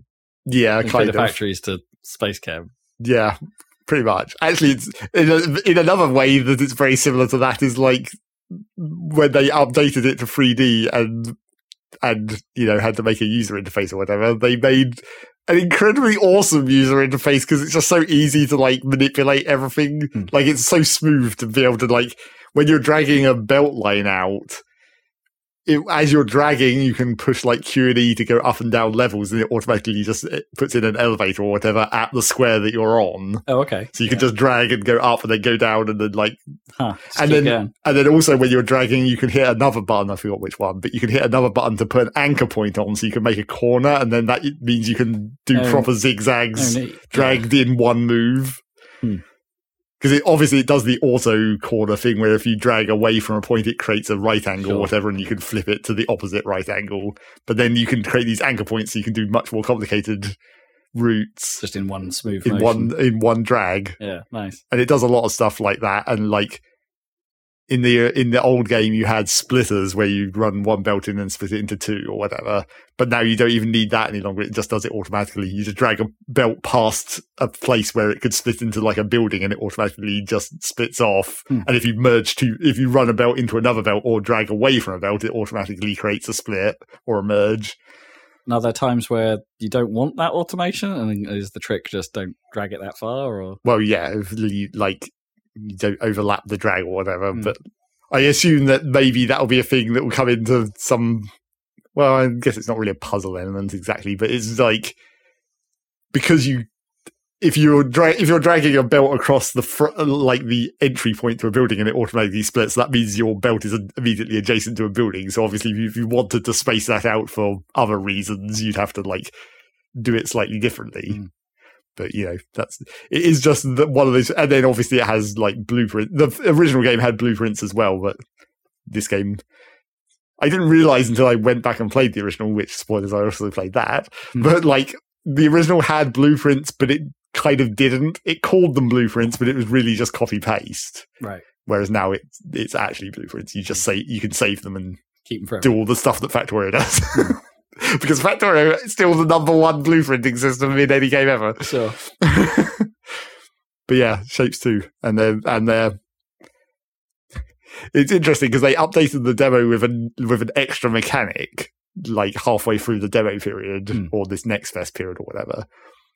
And the new mechanic that they've put in is in Shapes 2, it's called pins, which is basically it allows you to put an empty space on a layer and then stack something on top of it. Because in Shapes 2, if you stack something on top of something else and there's a hole in the layer below, it falls down to fill that hole because it's like a physical thing now. Whereas in Shapes 1, it had this, you could have empty spaces on a layer and stack something on top unless it exactly fitted on that hole, and then it fell into the layer below, except not really fell. And then that gave this weird puzzle mechanic in Shapes 1 where you had to make floating layers where you couldn't build it by just putting the thing onto that layer because it would fill in the hole. So you had to like basically hook it onto a temporary part that then allowed you to affix it, and then you delete the temporary part afterwards. Well, this sounds a lot like Infinifactory and Space Chem type mechanics. Yep. Yeah. But yeah, it was weird because in Shapes 1, that mechanic was unexplained and kind of difficult to work out, but it was also part of like the main goals. There was like two of the specific levels gave you goals that you had to do this floating shape thing in. But because it wasn't explained, it was actually really difficult to figure out and to figure out the exact reasons why it works like that. Like the way that you had to cut off the extra bit, but only after you'd like glued it together and that kind of thing. But yeah, now in Shapes 2, that's just a mechanic where you have basically a non-shape that you can just use to fill the gap, which prevents the top bit from falling down. So presumably that's going to make those puzzles a bit more obvious, and therefore expand the different options of what you can make. But yeah, apart from that. Interesting. Sounds like a pretty substantial upgrade. Or a substantial change over the first game. Yes, it does seem like the first game was a very, what we would call a concept game. Yeah, I suppose, yeah. Boil it down to its simplest element. Yeah. And now it's going to be a Infinifactory style. It's just a real game now. It's a real boy.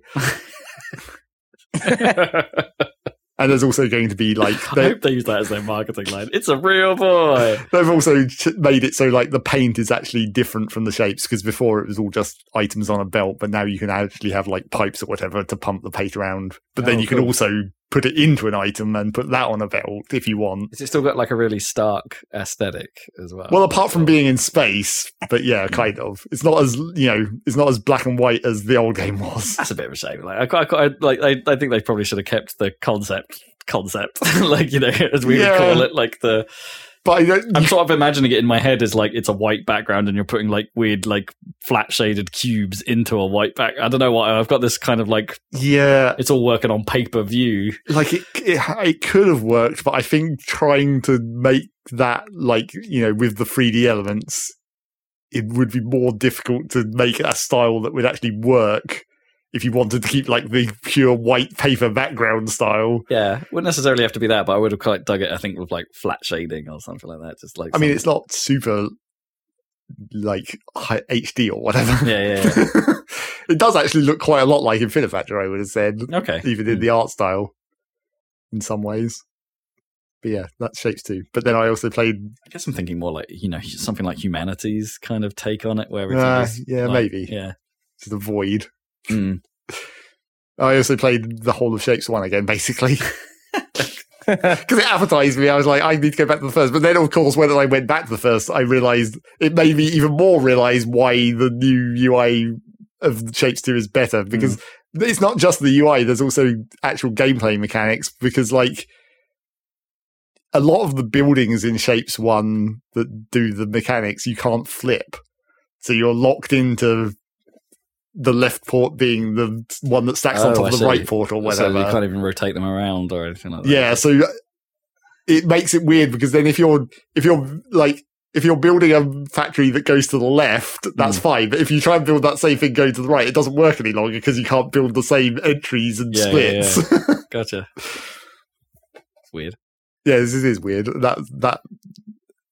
That came back to me as soon as I went in, and I was like, "Oh yeah, that's why that felt so much better in the demo of Shapes 2." I was like, "Oh yeah, but it's because it was annoying in Shapes 1." It has to be magnetically aligned to the planet. Yeah, I guess. And the thing is, like, it's not like there are a couple of buildings that do allow you to flip, except it's not really flip. It's like it's a separate building that just has the ports inverted, but it's obviously deliberate, is what I would say. Like, it's not just that they didn't allow you to do it, it's that they chose not to allow you to do it for most of the buildings. Right. But yeah, so I played, and the other reason I went back to play more Shapes 1 is because I looked at the achievement list and it's like, there's some achievements I haven't got. Except the trouble is that, of course, there are a couple that I'm probably never going to get because there's speedrun achievements. Oh, right, yeah. And I wouldn't have a problem with that except for I was thinking about it, is like, I got Factorio speedrun achievements, and that was fine. And I've looked at Dyson Sphere program speedrun achievements, and it's like, I think I could probably pull that off, but it's the trouble in Dyson Sphere program's case, it's hard to tell because it's too long. Because the speedrun, the fast speedrun, there's two, of course. There's the slow speedrun and the fast speedrun. The fast speedrun in Dyson Sphere program is still 10 hours. Right. And that's like, I can't see that far ahead to say how easy or difficult that would be. Right, yeah. But then in Shapes, the problem is it's the opposite, where the speedrun isn't even the whole game. It's only like the first 12 levels. But that is like, the speedrun on that is like half an hour. So that's an execution style speedrun, not a like planning style speedrun. It's like a clicks per second kind of thing. Especially because level 12 in Shapes is where you unlock blueprints. So before that, you can't even copy paste. You have to manually click everything in. Right. Yeah. Yeah. A true APM run. Yeah. So I was like, yeah, I'm probably not going to get those achievements, I guess. But then I looked at some of the other ones that are just like production targets. I was like, yeah, I can knock a few more of them out while I play this again. And then I played it all the way through and got to the end game where you build the fancy make anything machine, because Shapes 1 you unlock it quite late on, or, well, you unlock parts of it relatively early, but it doesn't really become useful until right at the end of the game, basically. But it has basically a separate layer that is like the wiring layer, where you can then start using like logic gates and whatnot. And sensors and stuff. So the real end game of Shapes 1, after you've finished all the goals, is, well, you get to level 26. Up to level 26, those goals are all preset, so that the shapes are, what the game developer wanted you to make. But after that, the shapes are randomly generated. So the trick is, at that point, you have to build a machine that senses what shape it wants you to make and then automatically reconfigures itself to make that. Jeez. That doesn't sound simple. No, it's not. And it's also huge. Yeah. Because inherently, you just need you need basically a belt for every color, and obviously it's RGB and CYMK, basically. So you need 7 belts of colors and 4 belts for each of the different shapes, and then those shapes need to be able to cut down into quarters for each quarter of each layer of the shape. For what is something boiled down to its simplest elements, they've come up with the most complicated end goal. Yeah, it is. But yeah, that's the true ending of Shapes. Make anything machine, and then I mean, that's pretty cool. And then hilariously, don't play the game any longer. Yeah, just leave it running, just because it will do what you want. That is kind of cool. Because I had already previously got the achievement for complete 6 levels without touching it, where that's the proof that you've made the make anything machine. Man, does that mean it's exponential? If they want to do that trick again in Shapes 2, that's going to be exponentially harder just because of the nature of 3D. Yeah, maybe. Well, I don't know if it would necessarily be harder. Because of the things that make it easier to play Shapes 2, like I said. Right. It would probably be... the question will be where the wiring system will come in, because obviously in Shapes 1, it's just you just flip into this other layer. Sure. I guess the same question could be asked of was Infinifactory exponentially harder than Space Chem, and if that answer is no, then they'll probably think about it in the same way. No, because I guess the end game of Space Chem was the journal puzzles, where they were user created puzzles where you just get because all you had in that game was inputs and outputs, so people would just make these inputs and outputs, and you had to figure out how to do it. But because Space Chem wasn't a single solution puzzle game, or whatever, it was just work out how to do it however you want. But yeah, I don't know how the end game of Shapes 2 is going to go with their... they're surely going to try and do the same thing, but I don't know how it's going to function in that game with the 3D aspect of the wiring layer, basically. Yeah, interesting. What else you got? What else have I got? A bunch of demos, but I don't... there's interesting stuff. Well, we can save them for next time, maybe, but because what I mainly played was obviously a much more Power World. Right, yeah. Power World! It's still running. Yeah, the server... Well, not that I'm playing on a server, but supposedly they're having to pay a lot of money to keep these servers operational currently.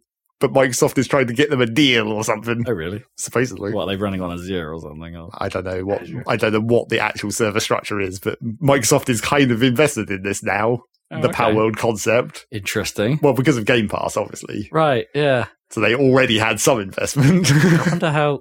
Oh, that's weird, isn't it? I wonder if that complicates the whole Nintendo are looking at it kind of thing.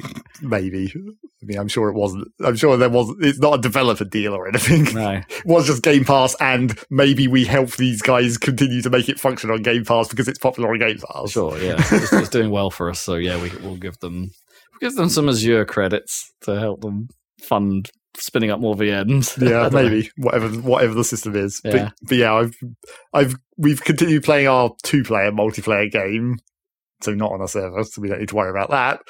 But I think we're probably reaching what I would suspect is the mid game, and that's the point where it's now you're hitting the real like where the game is no longer very well balanced because it's still early access and they probably haven't gone into this deep of the progression, and maybe it needs another pass or whatever.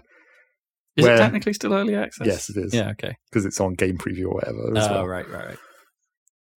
But yeah, you reach this sort of mid-game area, and it's like there's several like angles where it feels mid-game because the map progression as you explore further into the map feels kind of spiky. Like it's normally like a separate island. Like you'll cross a river onto this new land, and it's like, oh, everything is 10 levels higher here, right? Okay, yeah. Which doesn't feel very smooth compared to your progress, and sort of in the nature of the way the weapons and like attack power scales in that game as well. Like once you get the musket as your first gun over the crossbow, which was the previous main weapon. And the musket does insane amounts of damage compared to the crossbow against the same level of enemy. Right, yeah. But then you go to the next biome. But then you go one biome further, and now the musket does shit all damage as well. Right, yeah. But you don't really have better... You have, like, the handgun at that point, but that even doesn't do that much more damage. And obviously the expense of making all the ammo and stuff is increasing as well along with the technology progressing. So I feel like that's not very smooth at the moment, that sort of difficulty curve. And I wonder if that's intentional to be like, oh, they've been through this loop once. Let's do the same loop with like. Well, the thing that I thought about different looking gear. The thing that I thought about it initially when we first met one of these spikes, which was before the musket was totally useless, sort of made it normal damage. I thought that was intentional because they were basically trying to make sure you're using your powers to do fighting. Right. Like to actually say, hey, you should probably have a decently leveled team that you're actually going to bring into the fight and actually let them do the damage. Then you can just hit the thing with a ball or whatever. That made sense. But like these other later ones, it's just like we seem to be falling behind in our weaponry, and even our powers aren't keeping up any longer because their level is sort of inherently linked to your level in some ways. Is that a problem because like in case you get like base raided, like is that leveling up as well? So that is the other problem of leveling, is that like there's multiple parallel leveling systems that are maybe also not very well balanced, because you have your personal level, which you just get experience from capturing and whatever and fighting and crafting and all that stuff. You get experience.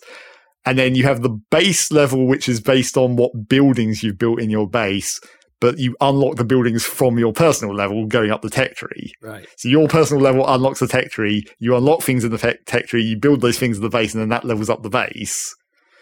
So, but the problem is that your personal level sort of outpaces everything else just because you're always getting experience. Whereas like maybe your pals aren't always getting experience because they're not always going to be in your team. So they're always going to be slightly behind you. And the ones in the base, I'm not sure what's going on with the ones in the base because it seems like they normally get experience from working, but it seems like that maybe plateaus at a certain point. Like they can only get to like, it seems about level 16 to 20 maybe, and then the experience stops being generated. Because it seems like if every pal in your base has reached that kind of level, they don't seem to get experience any longer. But if you put in a new one that's at like level 1 or whatever, they all start getting experience again because that guy's getting experience. Like him doing the tasks is what generates the experience for him, but because it's shared across everyone in the base, then everyone else in the base can start getting experience again. And I'm not, that may be intentional as well to encourage you to like cycle out different people into the base roles. Right. Maybe. It's hard to tell. Yeah, I don't know.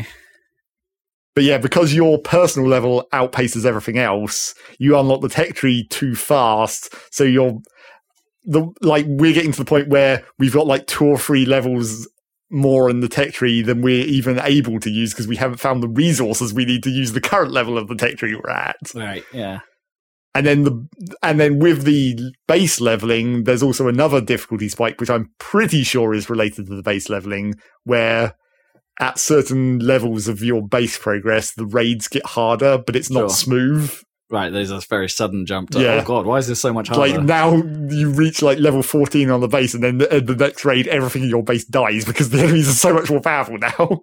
Jeez. Which is also why I noticed the like level 16 plateau problem in the base, because it's like these enemies are coming in at 26, but none of my pals in the base were leveling up any longer. They were all stuck at like 16, and I was like, well, this sucks.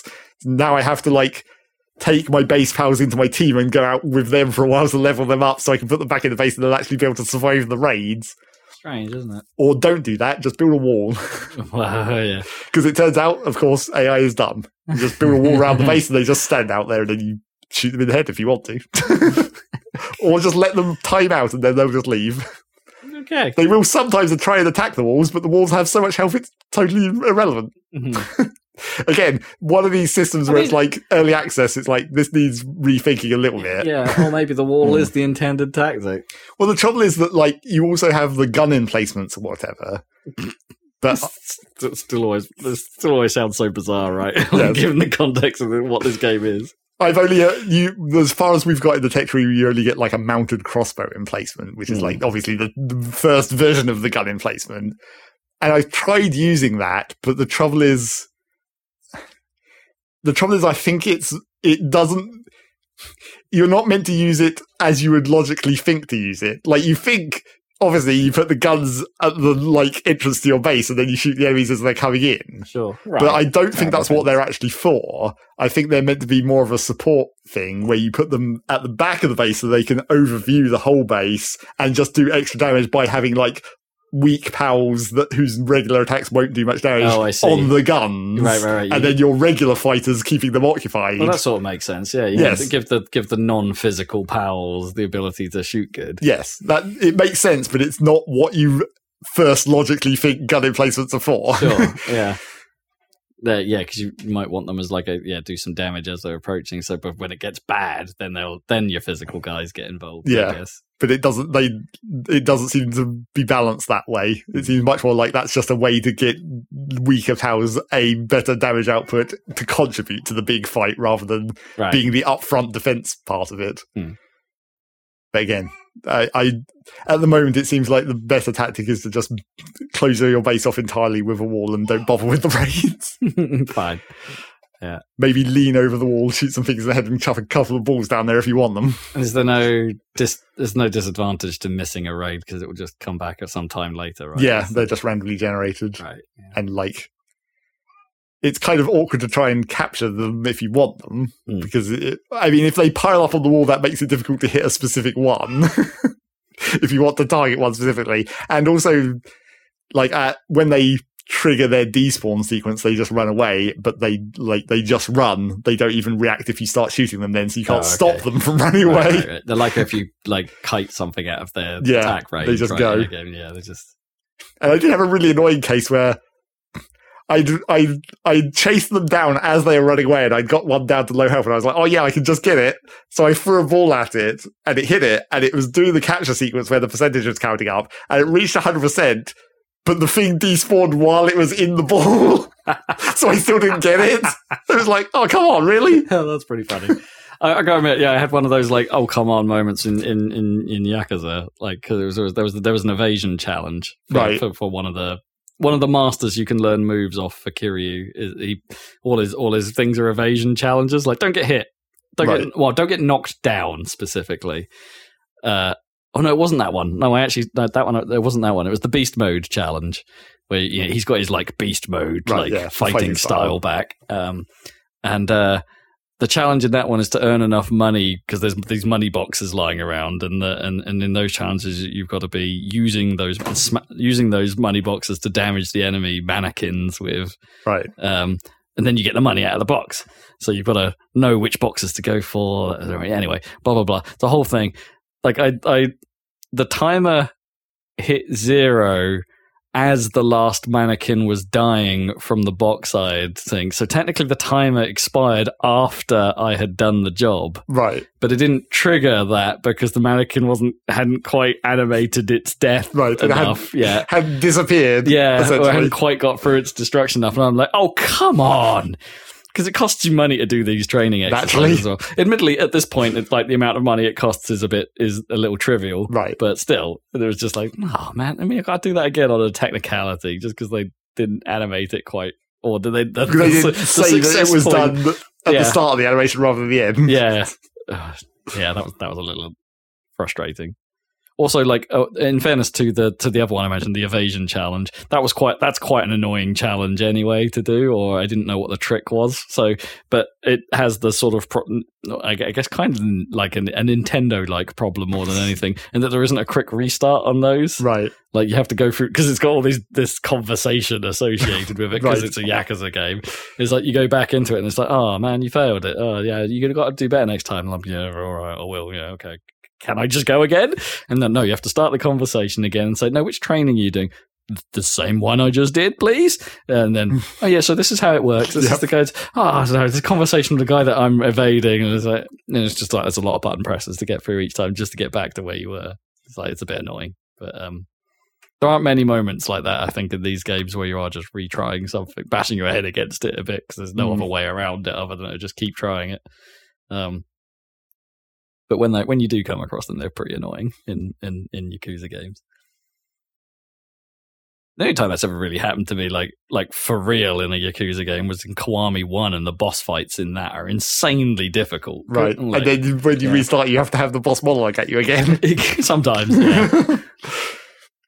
Most of the time, in those circumstances, they'll make the cutscene skippable, so you can at least press start, and then there's a skip button there. But not always. This is not one of the conversations you have with this guy are not skippable.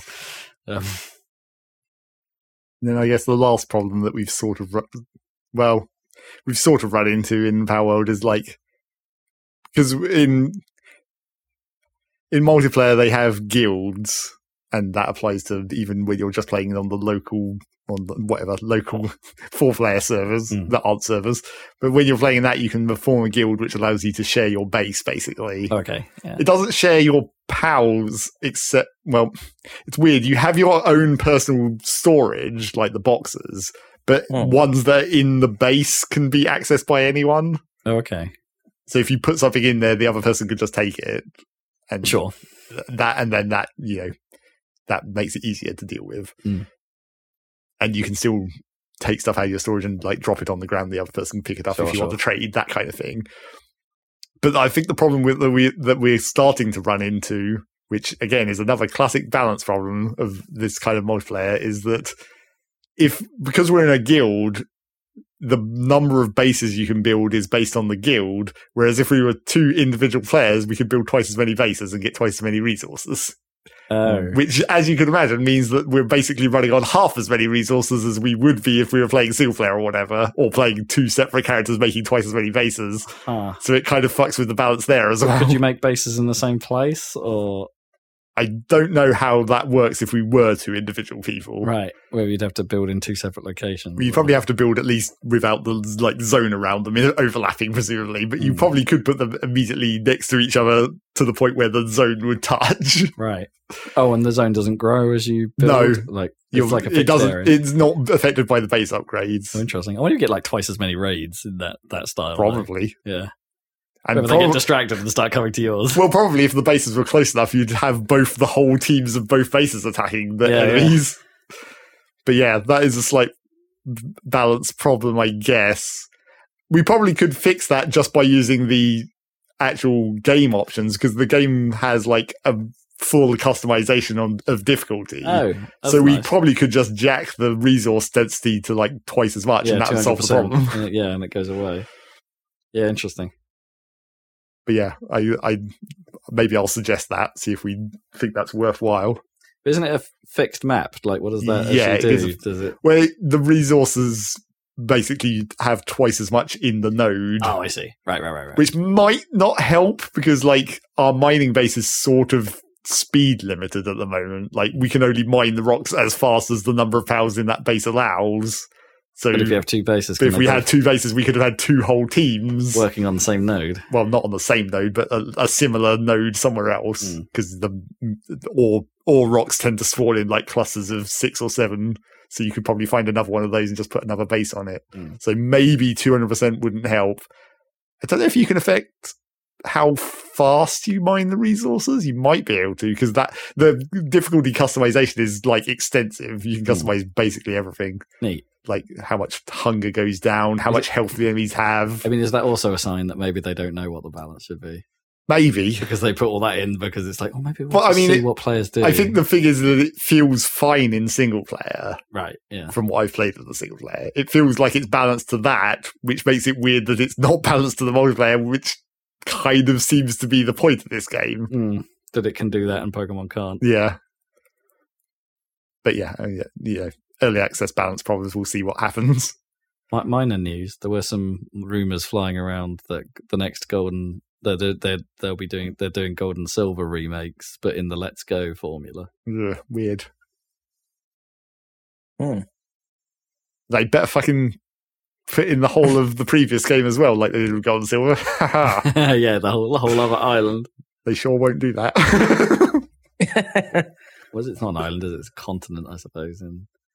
Well, you could call it another island because it's kind of Japan, right? Oh, right, yeah. Yeah. Just connected by an arbitrary rail line in those games that just miscellaneous space and distance between them. Right. Anyway, I'll probably talk about some of these demos that I played next time because this podcast is already far too long. I think we've reached a reasonable length. Let's store those up for next time. But this has been good. I mean, we've got some hot topic stuff there. Yep. Yeah. It's like holding it down on the brand new release tip this week. Holding it down on the tip. The new release tip. Cool. Apparently Foam Stars isn't worth our time. What a surprise. What a surprise. But I think it was the Kotaku comment was like there was all these talk about it being like a Splatoon ripoff. It would have been better if it was. Right. Well, thank you for joining us for this podcast. We also have a video channel on YouTube, Happy Salads. Check us out there. We're doing what are we doing? Let's play of Sonic Adventure 2. Woo, you're talking about Shadow. Yeah. Talking about one of the games he's playable in. Shadow Times. Probably one of the most iconic appearances of Shadow the Hedgehog. Well, the first. Yeah, it's first. Yeah, the first and crucial. Well, until he wielded guns, I suppose. That is very iconic. No one can ever forget that. No. Oh, God. Is he going to have guns in Generations? I guess that's part. Well, no. They won't go back to that. Well, it would have to be part of that level, right? Just put him in Power World and he'll get loads. Yeah, exactly. Oh, absolutely. Oh, man. Yeah, Power World X Sega. There we go. Let's do this. Let's do it. It's coming. That'd be Fantasy Star rather than be Sonic. Check out our YouTube channel. And we'll be back where you found this podcast in 2 weeks with another one. So we'll catch you then. See ya.